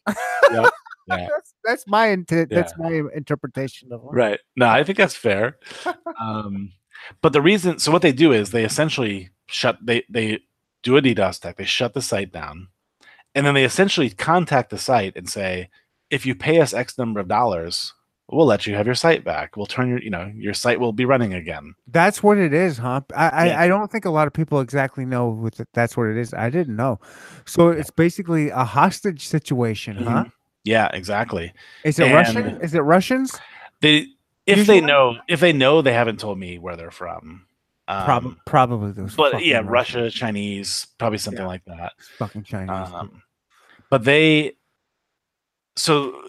and you described it perfectly as a hostage situation, because much like in a hostage situation, you can't really pay the hostage takers, because when you do that, they're just going to kidnap somebody else a week later. So, they shut your site down and they say, send us $50,000 in Bitcoin. And they always ask for it in crypto, of course. Of course. And you send them $50,000. They might turn your site back on that day, but they might come back tomorrow and do it again and be like, right. Send us enough. Do it again. Yeah. Yeah. So you literally can't pay them. So all you can do is try to build up your security and make it better. And I always say to people, can you be angry at ACR for incompetence or an inability to fix this problem or to protect the site against these attacks? Sure. Yes. You can. Should people be mad at ACR for this? Hey, it happens a lot, dude. I don't play a ton, but I follow them on Twitter and shit, and you see it all the time. Yeah. It seems to happen quite a bit. Yeah, I won't say that somebody should or shouldn't be mad at them. I will say that it's fair to be angry at them. Like I wouldn't criticize somebody for being angry at them.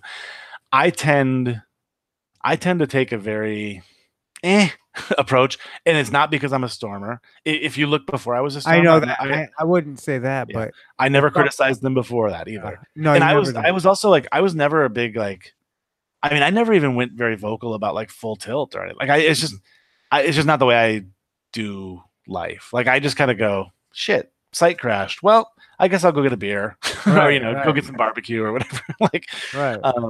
And and a lot of people are like, well, why do you play on there if it's going to crash all the time? I'm like, I'm an American, dude. Like I don't have a lot of opportunities, Yeah, would I like to have access to PokerStars and Party Poker and 888? Sure, that'd be great, but I don't. So I put up with what we have, and I make the best of it. I just try to have fun. And now it is also different for me because I'm not a professional poker player. Right. I very much play poker for entertainment value. So if I relied on poker for my income or on playing poker for my income, I'd probably be a little more upset about it. Like I'd probably be like, shit, I got rent to pay next month and the site's been down for 20 hours, Right.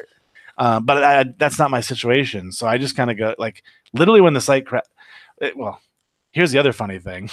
So I've somehow run so pure. Like you want to talk about conspiracy theories? People should bring a conspiracy theory about this. I would challenge anyone to find a time where I was streaming where the site went down. It just never happens to me for some reason. Really? Like I must be the good luck charm of ACR. The time where it happened a bunch, like in a week long stretch, like I think it happened every day for like a week, was the week that I was packing up my house to move and then driving across the country to Las Vegas. So I literally would see on my Twitter like, oh, ACR is down again, ACR is down again, but I never experienced it. And then it's happened, a bunch of times since I've been in Vegas, but it's always days I'm not playing. Yeah. So I think there was one time where tournaments paused for like 20 minutes and then they came back up and everything was functional. But like I just finished the OSS series playing, pretty steady for 4 or 5 weeks or whatever that was. And I don't think the site went down on me one time. I know it went down a couple of times, but it never happened to me. So I always tell people like part of it is just that I just haven't really experienced. Like I might be more frustrated if I was sitting at my computer like mashing buttons trying to get myself reconnected, but it's just never happened to me. Every time it's happened, I'm like I'm on a boat in Lake Mead drinking beers or something. I'm just like whatever. Are you as an ACR Stormer? Are you allowed to play on WSOP.com or other sites? Yeah, I can play on any. Yeah, yep, I can play on any sites I want, and I stream those sites as well. Yeah. For the last 6 weeks, whatever OSS Cubed was, I've streamed exclusively ACR, but that was mainly because they just had so many good tournaments running that I didn't need any other sites to play on. But I have a session. I'm playing a session tonight, and I already have Carbon Poker open and ready to start regging on there. Oh, nice. I don't play on WSOP.com very much. Why not? Yeah, I had this big. I was so excited. So when I moved to Vegas, it had nothing to do with the fact that you could play legal poker here. But after deciding to move here, I was like, oh, that's cool. I can play on WSOP.com. Right, that'd be awesome. That'd be great. I think. Yeah.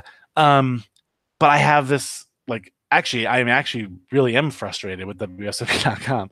So you have to be able to geolocate in Nevada, right? So like they have to know that you're in Nevada, and the way they do it is like through your IP address or your cell phone. Somehow they geolocate you.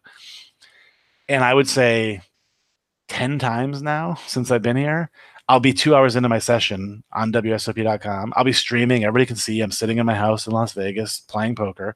And all of a sudden, I'll get an error saying you're not in Nevada. You can't play on this. You can't play on WSOP.com if you're not inside the state of Nevada. And I'm is that because you bought your laptop or computer like in a different state or something silly like that? I'm not technically smart enough to know, and I've contacted. I have no idea. Yeah, I've contacted support and said, like what am I doing wrong? Like I can clearly register the tournaments and play in them for 2 hours, so I'm in Nevada. But then at some point it just decides all of a sudden I'm not.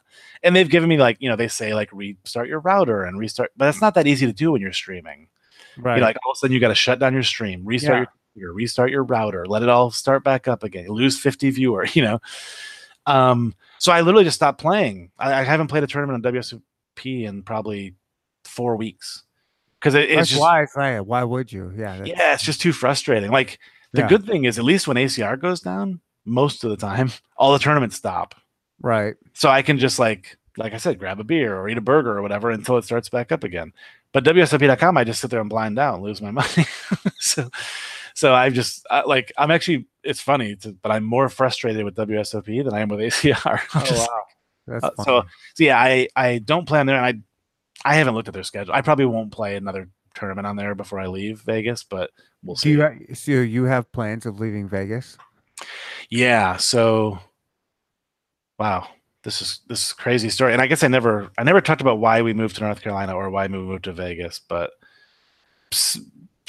the really short story is we just like to move around a lot. So we moved to North Carolina and then we moved to Las Vegas. I remember I heard you in. I think I heard you in a podcast, or maybe it was a different stream, where you were talking about you guys up and said, "Hey, you guys sold or got rid of most things," and said you're just gonna go to Vegas and see how it is, and if you don't like it, you can just go somewhere else again, right? Yeah, yep, that was exactly the plan. The main thing was my wife wanted to sell our house because it was way too big for us, and we were just tired. She was tired of taking care of it, and so I said, okay, well, let's sell the house, but where are we going to go? And she goes, I don't know. Where do you want to go? And we got talking about it. And at some point she was like, well, would it be good for your business to move to Las Vegas? And I said, well, yeah, it would be. I said, but I can do it from anywhere. Like I don't have to be in Las Vegas, but if you want to go there, then yeah, it would, it would be mildly plus EV Right, business right. wise to be in Vegas. And she's like, all right, let's go to Vegas then. So we sold or gave away or donated everything we owned essentially. We have a small storage locker back in North Carolina that has like, photo albums and Oh, sure. like a couple guitars and just like things that I was like, well, I don't want to get rid of that. But basically, we gave Right. away, we Yeah, gave yeah. away a 4,000 square foot house of stuff. Like we just Wow. gave it all away or sold Wow. it. So now everything we own basically fits in my Jeep Wrangler. That's like, because we drove across the country in 2 cars.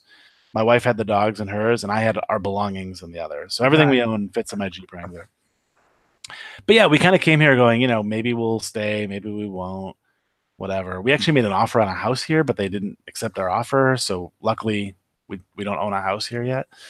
And then I got an opportunity to be involved with a distillery, which is another sort of thing that I've always kind of wanted to get involved in.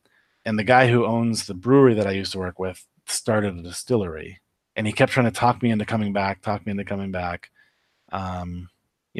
be like, he'd call me every other day and say, when are you coming back to Raleigh to work for me? And I'm like, I'm not coming back, man. I'm having too much fun. And then eventually he kind of coerced me and said, what if you could come back and do marketing just for the distillery? Yeah, and you'll have, you can still do your TPE, you can still play poker, you can still go to Vegas every summer.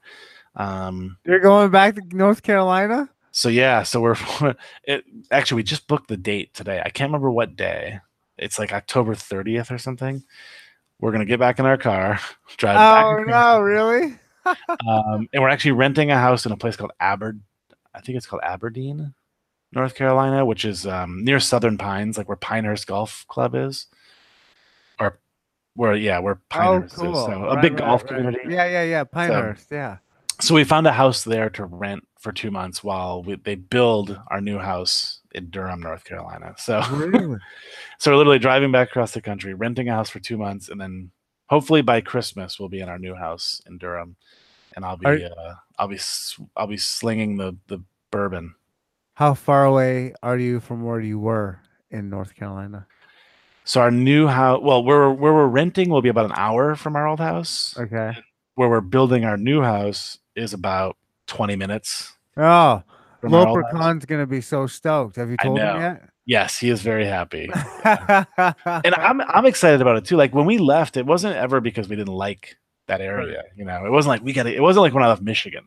Let's put it that way. Like we were just kind of like, this sounds like a fun adventure. So I'm excited about it, but mostly I'm stoked to like dig in. Oh man, I gotta say, I'm disappointed. I wanted to see I wanted to see it go jet setting off into all kinds of corners of the country. My guess is that will still happen. Okay, like good. It's just a matter of where it ends up being. But my wife also works with a rescue back there, and I think she was kind of missing that too. So this is this is good for her too, because she can go back and do her dog thing, and well, good. I can do the whiskey thing, and I can still do all the stuff that I'm doing now. It's just different place. So yeah, it's gonna be exciting. It was definitely not planned, and it was so I keep joking that basically I just took a really long 8-month vacation in Vegas. That's what I keep telling people. Well, that's kind of cool. I mean, Yeah, get to experience something new and then go back. It's like a restart button, like on the Nintendo. yeah. And it's been cool. Like I've met a bunch of cool people here and had a bunch of cool experiences. Like that's been the funnest part. It's always the funnest part about whenever we move somewhere is we just pick things to do. Like we've been doing some hiking, which I am not a hiker, but I've really enjoyed like getting out into the desert and up into the mountains and doing that. Spending time at the lake. We've been just going and checking out like really cool like old landmarks and stuff, and just basically just traveling day trips, like basically doing day trips, tons of day trips, and it's been a blast. It's stuff we would have certainly never gotten an opportunity to do, if we hadn't lived here for 8 months. So, yeah, it's been a lot of fun. Yeah, I was gonna say you can tell you look a little slimmer, like you've been. Really? Yeah, you really I'm do. glad to hear that because it's, I told you I gave away most of what I own. We don't own a scale anymore, but I think I'm losing weight, but I'm not sure. You look like it. Oh, you look like you've lost some weight for sure. I hope you're right. Yeah. When I finally get back to North Carolina, I'll weigh myself and I'll finally know. So we were talking about the TPE podcast earlier, the TPE live, and one of the good guests, one of the favorite guests, of course, is Big Dog Pocket Fives. I used to watch his stream. And I know he's a friend of yours. What's that guy been up to lately? So he's been You still He's still talk been- to him? You guys are buddies, right? Like you still stay in contact with that dude? yeah, we talk I'd say we talk every 2 to 3 days, roughly. He's Holy cow! Really? About what? well, he's one of the owners of TPE too. Okay. So, a lot of it's business talk. Okay. But there's always a little bit of like, how's the family? What you up to today? Or we're both huge football fans, so we talk a lot of football. Oh yeah, he's a Redskins fan, and you're a Miami Dolphins fan. Yeah. Yeah. So we shoot the shit about football a lot. A lot of sports betting stuff. Like, I'll be like, hey man, I got a pick for you. Bet this game or whatever. But he's doing great. He still plays a decent amount of poker, but not nearly like he used to. Like, he used to grind. I don't know. He used to probably play 6 days a week, sometimes 7 days a week. Yeah. But he has 3 kids now. Oh wow. Yeah, he's married, and one of the kids is I'm bad at judging ages, but I'll call it an infant, even though I don't know if it qualifies. It's a baby, like Right. like a baby. Yeah. Maybe a year old or something. I don't know. So he's got the family. He's married. He just bought a house. Built a house or something. Yeah. Built a house, yeah. Yeah. So I think he's just like, a lot of people are like, why aren't you streaming anymore and stuff? And I think he's just in like, every picture I see of him is him like at the park playing with his kids or in the pool with his kid. Like, I think he's just loving being a dad. Yeah, he's just loving dad life. So he grinds when he wants to or needs to, and the rest of the time he's just off doing the family stuff. And I guess it's hard to keep up with 3 kids when you're shotgunning beers every night, So he doesn't do that anymore, at least not regularly. Right. I would love to see him come back though, because he was certainly my favorite streamer of all time. Yeah, he was a wonderful, wonderful streamer. I loved. Yeah, and there was a controversy when he got booted off for accidentally having porn on this channel. Yeah. That was a classic moment. And then the people loved him and made such a big noise, they got him back like 2 days later. Yeah. He's really good at and this is kind of how I've always he taught me how to approach controversy, which is to embrace it and never what have you had that was controversial? Anything? No, I've never really had to deal with too much, other than like, I mean, I get trolls in my chat and stuff like that, but I've kind of learned to just like roll with it, like make it fun, make a joke of it or whatever. Right. We've had like small things on the TPE side, like, Big Dog and Mark were both lock poker pros. So when Lock Poker went under, like, we got some shit for that. Sure. But like when the Big Dog porn incident happened, so for people who don't know, basically Big Dog was playing poker on Twitch, then he shut his stream down, or so he thought, and decided he was going to watch a little porn, and he did. And then he realized, somebody texted him, and he realized pretty quickly what was happening, and he shut the stream down and turned it off. Fortunately, never pulled anything out or never got to that point. But like I think a day later, he did a podcast, or maybe a YouTube. He did a stream. No, I guess it was after he got his stream back. He did a stream with his wife. Yeah. Talking about, and she's like, "Of course I know he watches porn. Everybody watches porn. Like, right. What's the big deal?" And like he went on like a bunch of podcasts and talked about the incident, and everybody was like, "Oh, some people say, that you were masturbating on stream or whatever." And he goes, "I didn't." He goes, "I was going to." Right. He goes, "I was definitely about to." And he I think so many people would have been like, "Oh, I don't know, my Twitch got hacked, or that was a pop-up and I was trying to get it to turn on." Like they would have fought it, tooth and nail. And he was just like, "Hell yeah, man, I love porn. You don't?" Like, right. and so it just like went away. Like it just disappeared into thin air, like immediately. There was like no blowback. And not that there really could be, because it's not like it's illegal to watch porn or anything. I mean, you can't do it on Twitch, obviously. Yeah, everybody pretends that they don't do it, but geez, I mean, come on, it's a billion-dollar billion-dollar industry. You're telling me you don't watch porn? Get out of here! Right? Get out of here! Somebody's seen it. Everybody here have seen it. You might not be addicted to it, but we've all freaking watched it. Yeah. And it was very clear in watching the stream that it was an accident. Like it was, he didn't do it on purpose or anything. There like are that, those. so- Have you seen some of those streams where they accidentally watch porn? Yeah, just to get the views, Yeah, and it's or always get some like tube hits or whatever. yeah, it's like some chick that's like a 6.5. Yeah, Or yeah. she's I'm like a, oh, sure. a Twitch 9. Right, right. So some pretend. Oh, I accidentally got caught masturbating. Yeah, Don't watch this. right, Oh, and don't donate to me. right. Some of that shit just drives me nuts. Some of Yeah. those crazy chicks on there. It's And then all they're always like, by the way, here's a link to my cam site if you want to pay for the real show. right. I'm like, oh, okay, I see how this happened. Oh my gosh. So I am divorced fairly I've been single for a while now, and you start getting out in that single game, Yeah, and I try some of the dating apps, as you would. I mean, it's Sure. where you got to start. Where else you gonna start? yeah, If you go single, where else you gonna start?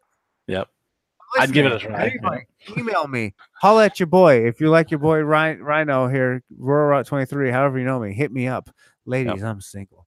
So I've been trying those sites out, and you see a lot of that shit on there where there's like these younger chicks on there where they're like, oh, I don't do this site that much, but if you check me out here and donate, you can have nudes.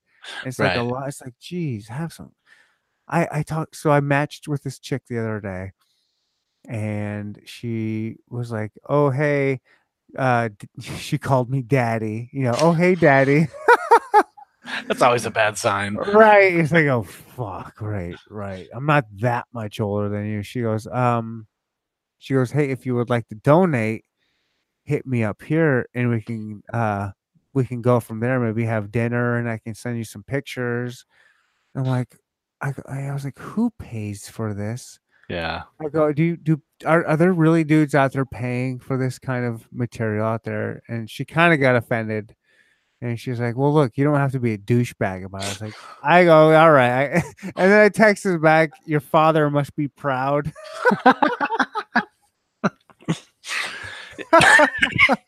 It sucks because I kind of in a way I want to respect the hustle. Right. I'm not mad at us. I'm just giving her shit. Yeah. Go for it, build your brand. It would be If that's your unfair. brand, you've got a very short window. You might as well Yeah. capitalize on it. And there's just got to be better ways. Like I don't know. I obviously I'm not on any dating apps, and I haven't dated in a long time. But I would swipe right on you, and I would date you, KB. yes. I just feel like there should be some, like a code of honor, on the dating site. Like if you're on the dating site, you should be a real person that has, and hey, you can use filters and stuff, but an actual picture of you. And yeah, if you want to filter it up a little bit, that's cool. And don't be redirecting me to your like porn site, like those are Right. sort of the three things. Like that's all. Other than that, like you should actually be available to date. We are, I don't know. I don't have this lit up. We're pretty deep into this podcast. And people who are listening are the hardcore Neanderthal podcast listeners or the hardcore KB listeners. Yeah. You want a little insight on the dating world Yes, out there for a pimp? I do. Because I know nothing. So not many people are going to hear this. I can feel comfortable talking to you about it.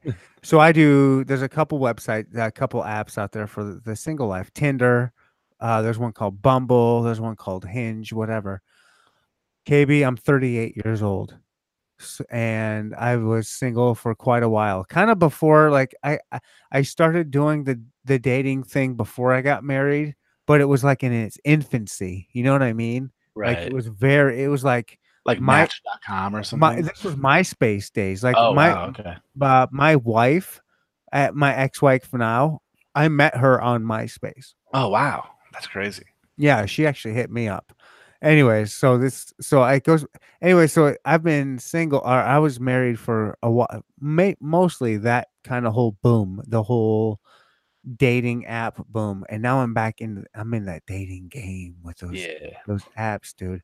It's a fucking freaky world out there, bro.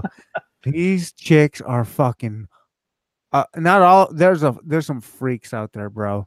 You would not believe You would not have to believe the shit that's going on the streets out there. I can't even imagine. I It's I, I think I'm kind of afraid to know. Either yeah, A, because it'll disgust me, or B, because it'll make me want to get on a dating app immediately. yeah. That's the thing. That's the thing. Stay away. Yeah, if you're gonna go on, ladies and gentlemen, this goes to both ladies and gentlemen. If you are gonna get on one of these dating sites, you better get prepared. You better prepare yourself because it's happening. There's some Wow. freaks on there and shit's going down, and there's some. It's a whole nother world out there, dude. And here it is. So, hmm. You're wow, you're even older than me. I feel like I'm usually the older guy, and you're even older than me. And you look young. You look my age. Man, I want to grab. I would love to have beer with you one on one. One of these days it'll happen, guaranteed. I don't know when or where, but it will happen. Yeah, I'm actually. Yeah, I may or may not come out to Vegas fairly soon.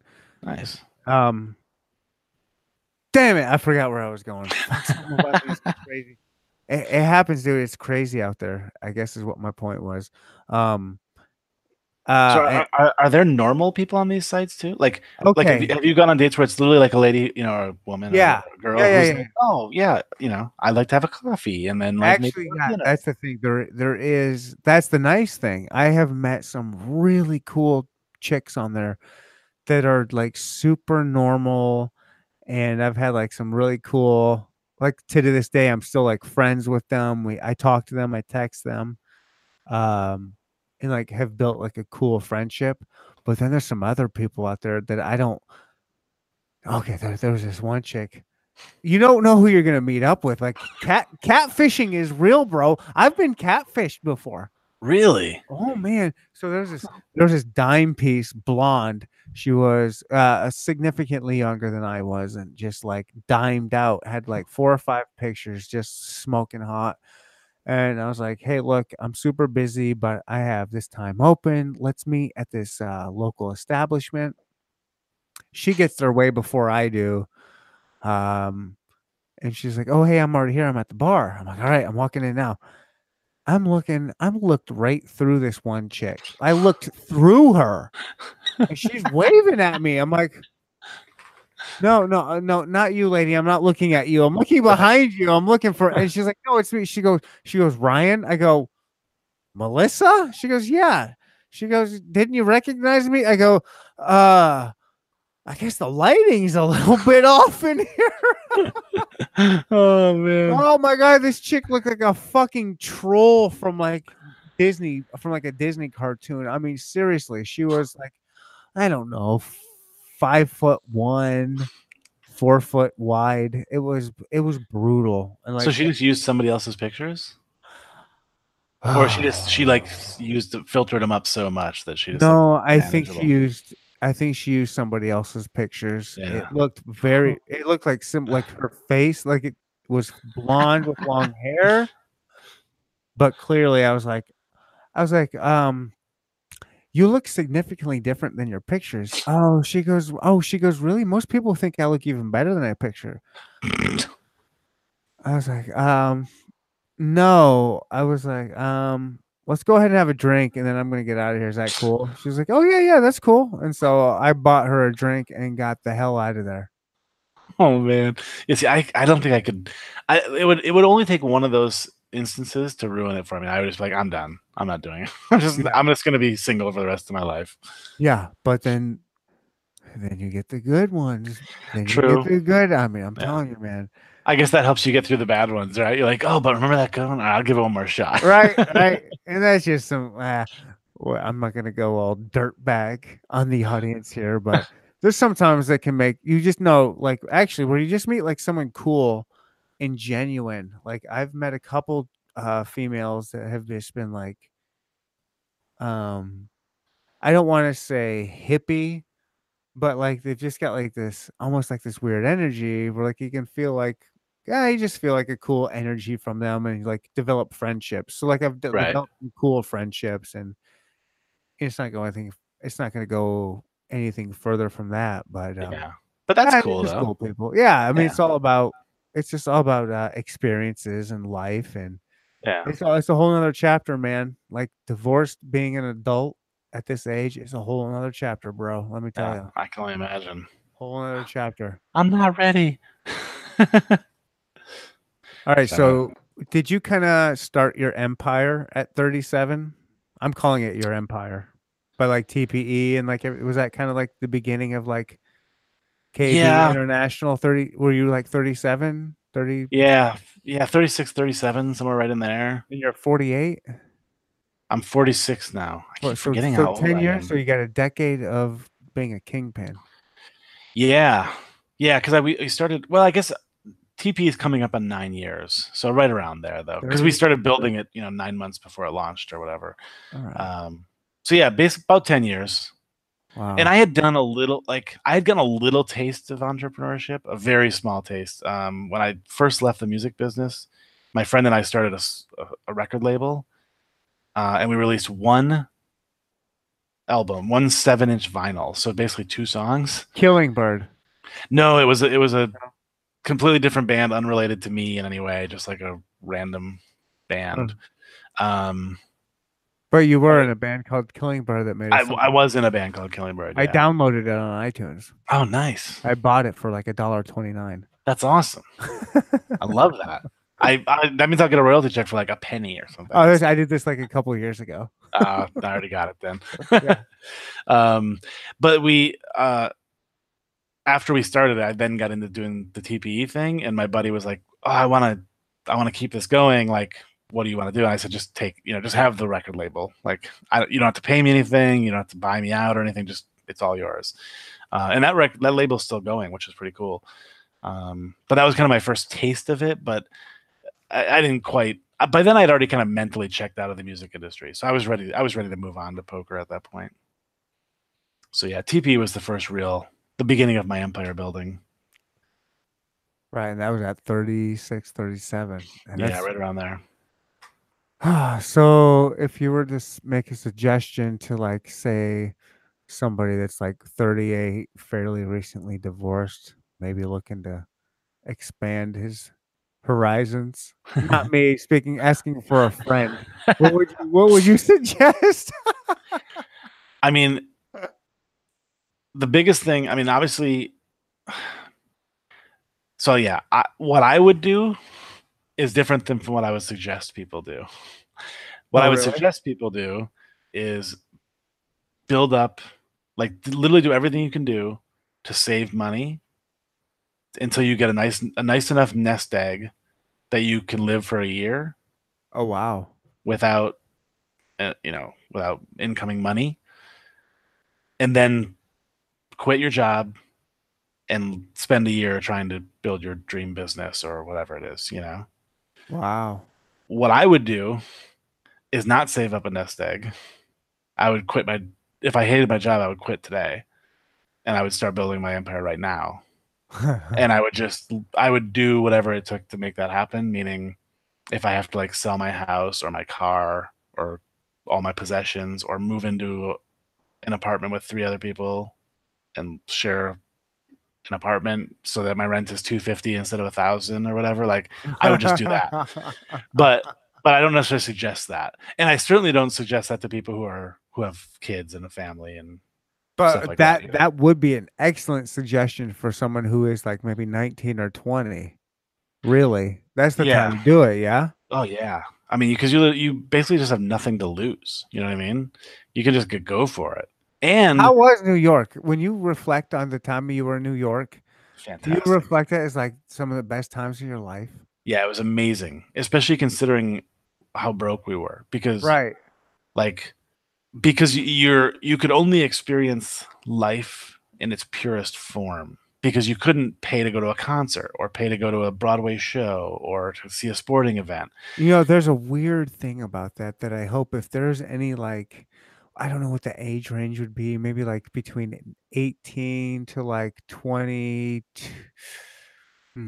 21, 22. There's like that sweet spot where like do whatever it is you possibly think of or want to do, and just remember that these are like some really great times in your timeline of life, and you Right. need to really take advantage of these. Like if anyone's listening in that age range, capitalize, do the craziest shit you can possibly think of. This is the time to do it. Yeah. I think in most, not maybe not in most, but in many cultures or many countries, that's a normal thing. Like people finish high school or whatever you call it in that country, and they take a year off, and then Yeah. then they go to university, or they do university, and then they take a year off, and then they get a job, and they take that year off to like travel or volunteer or all the things that do the crazy shit like you said. Um, and it's really sad that in America that's not like a thing that you're pushed to do. Like It's you're like literally yeah, it's you're before you even graduate high school. They're already telling you what college are you going to get into. right. And you have to have a college education or you can't get a job. And it starts so young. It's like I remember parents of kids my son's age who were like, sixth grade, this is a big year. You got to get really good grades. It's high school next year. Nobody cares what grades you got in sixth grade. Nobody cares what grades you got in seventh, eighth, ninth, I don't 10th, even 11th, or remember 12th what grade. kind of grades I got back then. Yeah, No. right. And, like, yeah, you need good enough grades to get into college, but that's it. But that's a And- C. That's a fucking C. That's showing Exactly. up. Yeah. You show up, you can get into college. Right. And then when you finish, and then you get to college and like, oh, now the grades really matter because you're in college and you have to impress your employers. Well, you know what? You don't. They never ask you what grade you got in marketing 101. They just want to know that you got a marketing degree. Right. So like, you're sort of like, you're pushed from a very young age forward so fast that you like your parents never say to you, why don't you take a year off and just chill? Just go enjoy, travel the country and go to a brewery in every state for the Hey next man, year. you have a kid that's in college now. You have one son and he's in Yeah. college now. Yeah. Did he take a break in between high school and college or did he go straight in? He went straight in, although I kind of encouraged him. I won't say I encouraged him not to do that, but I did tell him that was okay. Yeah.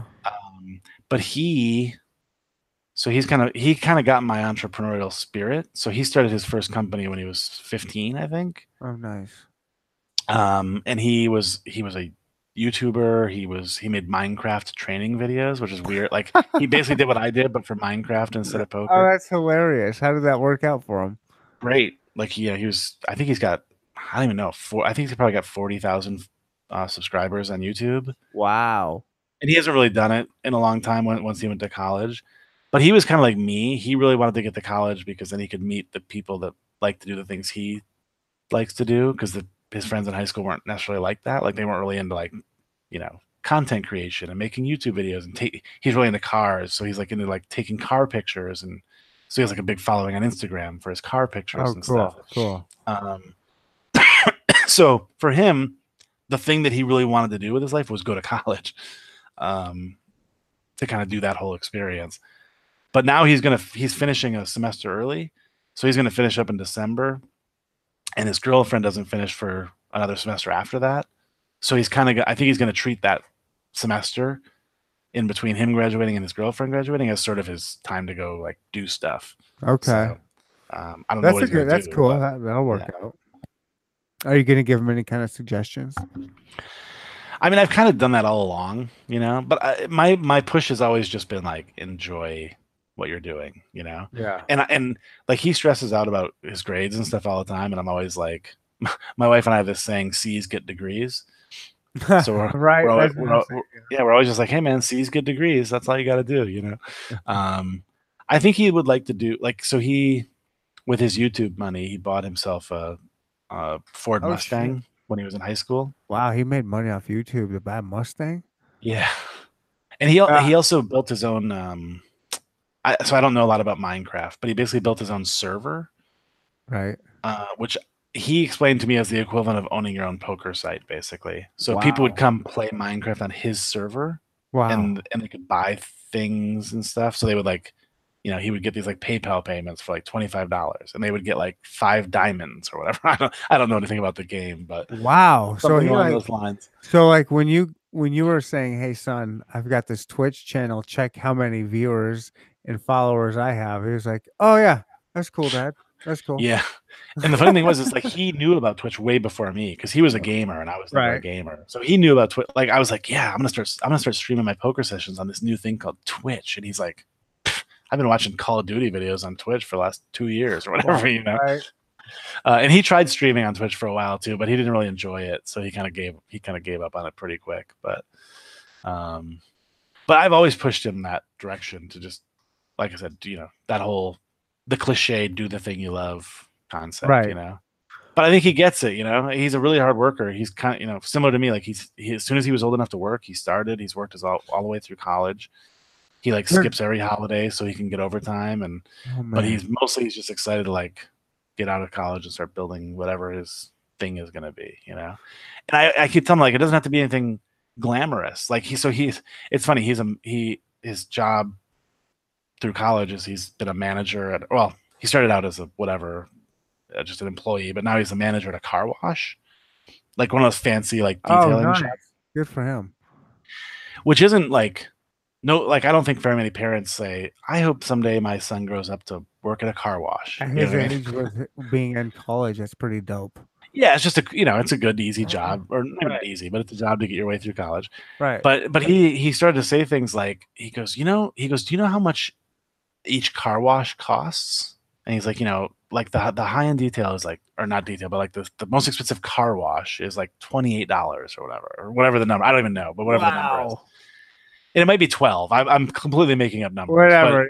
But it's some number. You go, you know how much that costs in equipment, manpower, and like supplies, or you know, like soap and stuff?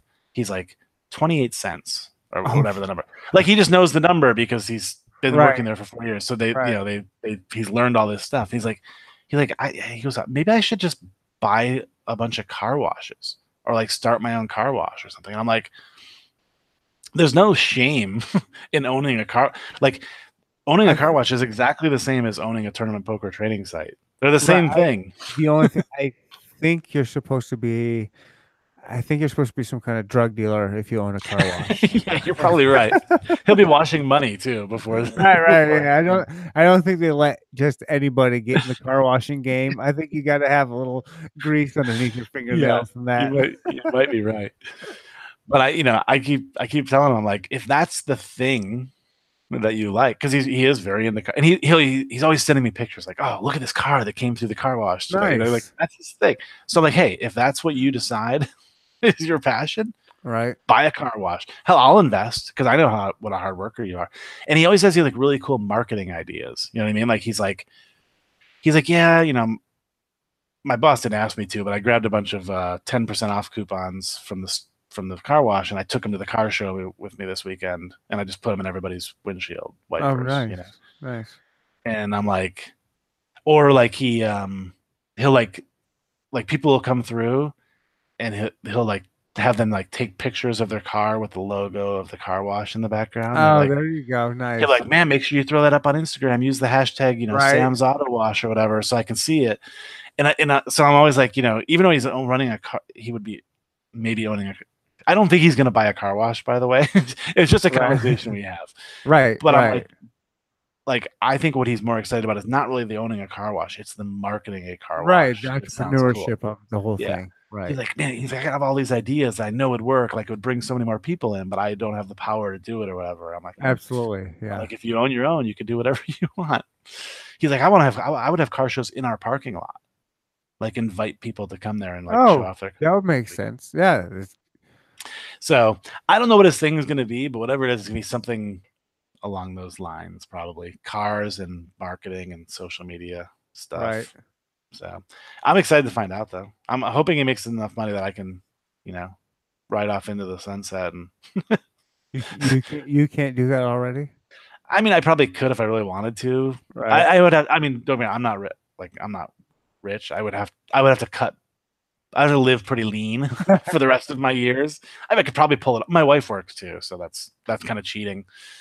But I don't know. I'm just not sure when that would be because I still enjoy it too much right now. But I also can't imagine myself being like 65 and still doing my podcast or whatever. Oh, on Twitch. Like, am I gonna stream on Twitch when I'm 65? Like, I don't think yeah. I always wonder. I always wonder about that. About like, so do you listen to podcasts at all? You do, yeah. right? Yeah. What do you listen to? So I'm kind of weird. I mostly listen to podcasts, either marketing podcasts. So like I listen to Gary Vaynerchuk's podcast. There's one called Entrepreneurship on Fire that I like listening to. I listen to podcasts about making podcasts, which is probably kind of weird. Oh yeah, that's cool. What's it called? There's two of them. One is called Podcast. No, it's not called Podcasting for Dummies. It's called. I can't believe I'm blanking on the name. It'll come to me in a second. I'll be like, oh, by the way, that podcast is called. God, I can hear his voice. I'm your podcast coach. Anyway, there's two bigger ones that I tend to listen to. I'll either think of it or I'll send you a link at some point.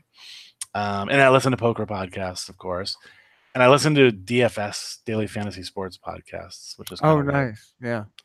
That's kind of, and then every once in a while, like my wife will she'll like, you have to listen to this one called Serial, or like the ones that are great. Yeah, the ones that like everybody listens to. Like right. I'll give them those. I listen to some music ones. There's one called Labeled, which is about the record label that I worked at before I left the music business. Oh, cool.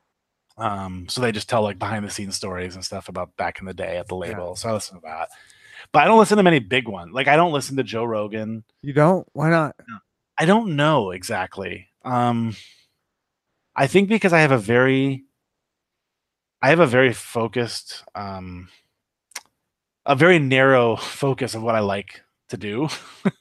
So like all it would take for me one time is like turn on Joe Rogan and he has on like, I don't know, some guy that I don't know, a Bitcoin expert or whatever, and I would just stop listening because I have no interest. He does have a Bitcoin expert. Yeah, but then or like a UFC guy. Week, or yeah, well, the next week he could have on an astrophysicist on there, right? And so, like, if somebody sent me one and said, "Hey, Joe," oh well, actually, you know what? I have listened to Joe Rogan before because Gary Vaynerchuk was on there. So, like, if somebody sends me and goes, dude, you got to check out this Joe Rogan episode. There's this, he has this entrepreneurship guy on, or this marketing guy, or this beer guy, or poker. Then I'll go watch it. He's had a poker guy on. Yeah, I think he had Ike Haxton on, right? Yes, that's who it was. And I think I watched that one too.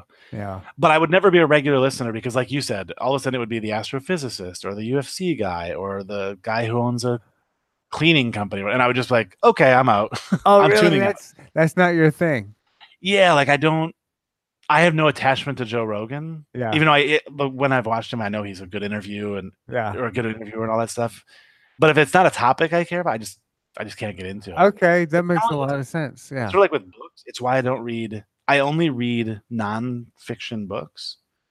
Oh, and really? almost exclusively business, marketing, social media type books. Occasionally, like I've read a couple of like books from guys who were in Vietnam or like just random things like that. But I haven't read a fiction book in probably 20 years. Yeah, it's hard. I've recently kind of stopped reading. I used to love reading fiction, but now I've been finding so many nonfiction books that are so awesome. Yeah. And it's like, wait a minute, this is crazy enough that this actually happened. Why am I going to read about some fake shit when some crazy real shit actually did happen that I can learn about? Right. And I have read some nonfiction that I've enjoyed. I think the last nonfiction book I read was, I think it was called The Long Walk. Oh, I've heard of that one. It was by Stephen King, but he wrote it under a different name. And it's basically about a bunch of kids who have to walk. And if you go under 4 miles an hour, they shoot you. And I always thought it would be an amazing movie. But I think that was the last fiction book I've read. It's just never been my thing. They did make a movie about that. It was called Speed. Yeah, basically, right. The car version of The Long Walk. That's but yeah, funny. I find my time to be so limited. Right. So I basically wake up, I do TP stuff all day, and then I start my Twitch stream, which I have to do in 20 minutes, by the way. Yeah, we can wrap this up. And then I stream all until 1 or 2 in the morning, and then I do another 2 hours of work or so, on TPE stuff. Then I go to bed and I just get up and do it all again. So there's not a whole lot, and I fit in like my favorite TV shows, and beyond that, like I don't. If I'm not, if I'm reading a book, it's a book that's going to help me do those things, not one that's going to be about an astronaut that went to Mars or something. You know, like, No, I respect the hell out and of that is not to say that there's anything wrong with fiction, or and I probably would read fiction if I just had more time, but I just No, I don't think anybody would take offense to your statement there at all. yeah. There's probably some people who are like, oh, I hate nonfiction. You know, and that's fair. I understand that too, but Yeah. it's just my thing. No, I'm right there with you. Yeah, I don't. Yeah, I think we went probably a little bit longer than you thought. It was fun though. I'm a bit of people will really realize I'm a bit of a nerd when it comes to this whole chasing your dream thing all the way through to like entrepreneurship and social media. Like it's what I pretty much think about 24 hours a day. So like if you said, "Can we talk about this every day?" I'd probably say no because I know I couldn't do it time wise. Right. But if I had the time, I'd probably say yes because I enjoy it that much, and I don't think I'm really an expert at it. Like I could never run a course on social media. I just have all the heart. You know what I mean? Like Right. I'll spit like I'm sure you did too. Like you taught yourself how to podcast, right? Like you were like, oh shit, I don't know. Like, what? How do I record now? I'm You know? teaching myself. There's so much stuff I have had to teach myself. It's insane. Yeah, If but it's I- fun as hell learning, right? It is. It's like I've told a couple people now like how many I've spent ungodly amount of hours trying to figure this shit out because I knew absolutely nothing. Yeah, And it would feel like a job, like it was hard work, but it's never felt like work. This has all been fun. Like I love watching the YouTube videos. I love learning how to add an intro song, and then Right. clip it here, and then I love learning this stuff. It's a Yeah. lot of fun. Like, yeah. yeah, it's so much fun, and it keeps you relevant in terms of what you can do, like way beyond what most people are. You know what I mean? So like if like for yourself, if a year from now you finally are like, I'm gonna pull the trigger, I'm gonna quit my job or whatever, I'm gonna go for this passion.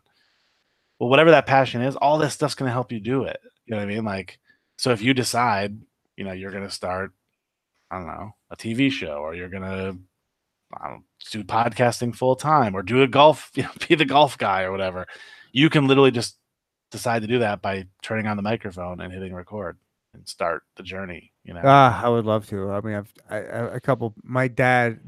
One of the reasons. To be honest with you, KB, one of the inspirations and motivations behind this podcast has been you. And Wow, thanks, man. yeah, and like no bullshit aside, like just seeing your work ethic with your Twitch stream that I've been following. I've been with your Twitch streams since the beginning.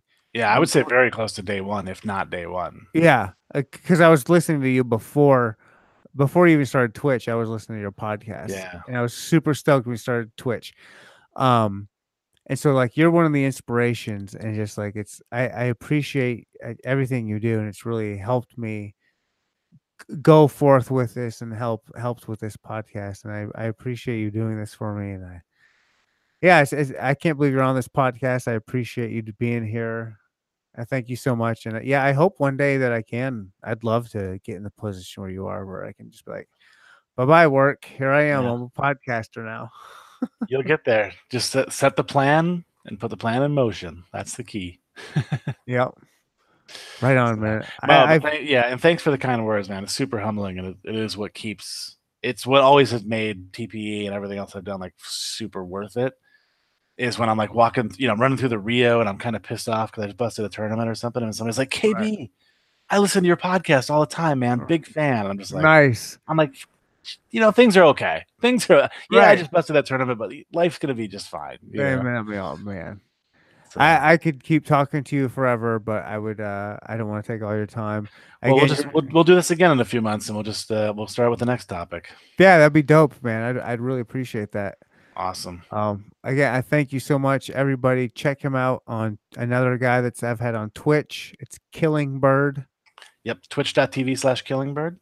Yep. You can find me there, and I'm on Twitter and Instagram and all that stuff as well. So hell yeah, follow him, dude. Again, like I can't tell you, seriously, dude. Podcast aside, well, this means a lot that you actually took the time out of your day to actually be on this podcast with me, and like I've followed you, like you are involved with my greatest stream in the history of my Twitch streams. It's like that really set me off on the rocket ship of going from Twitch streaming to podcasting, and just like I owe you a lot, man. You don't even know. I hope I Cool. can see you one day, and I hope I can buy you some beers. And you're the man. I appreciate you, and I thank you for everything you do, man. Awesome. Can't wait to have that beer, brother. Oh yeah. All right. All right. Cheers. Gonna talk, talk, talk, talk, talk, talk, talk, talk, talk, talk, talk, Neandertalks.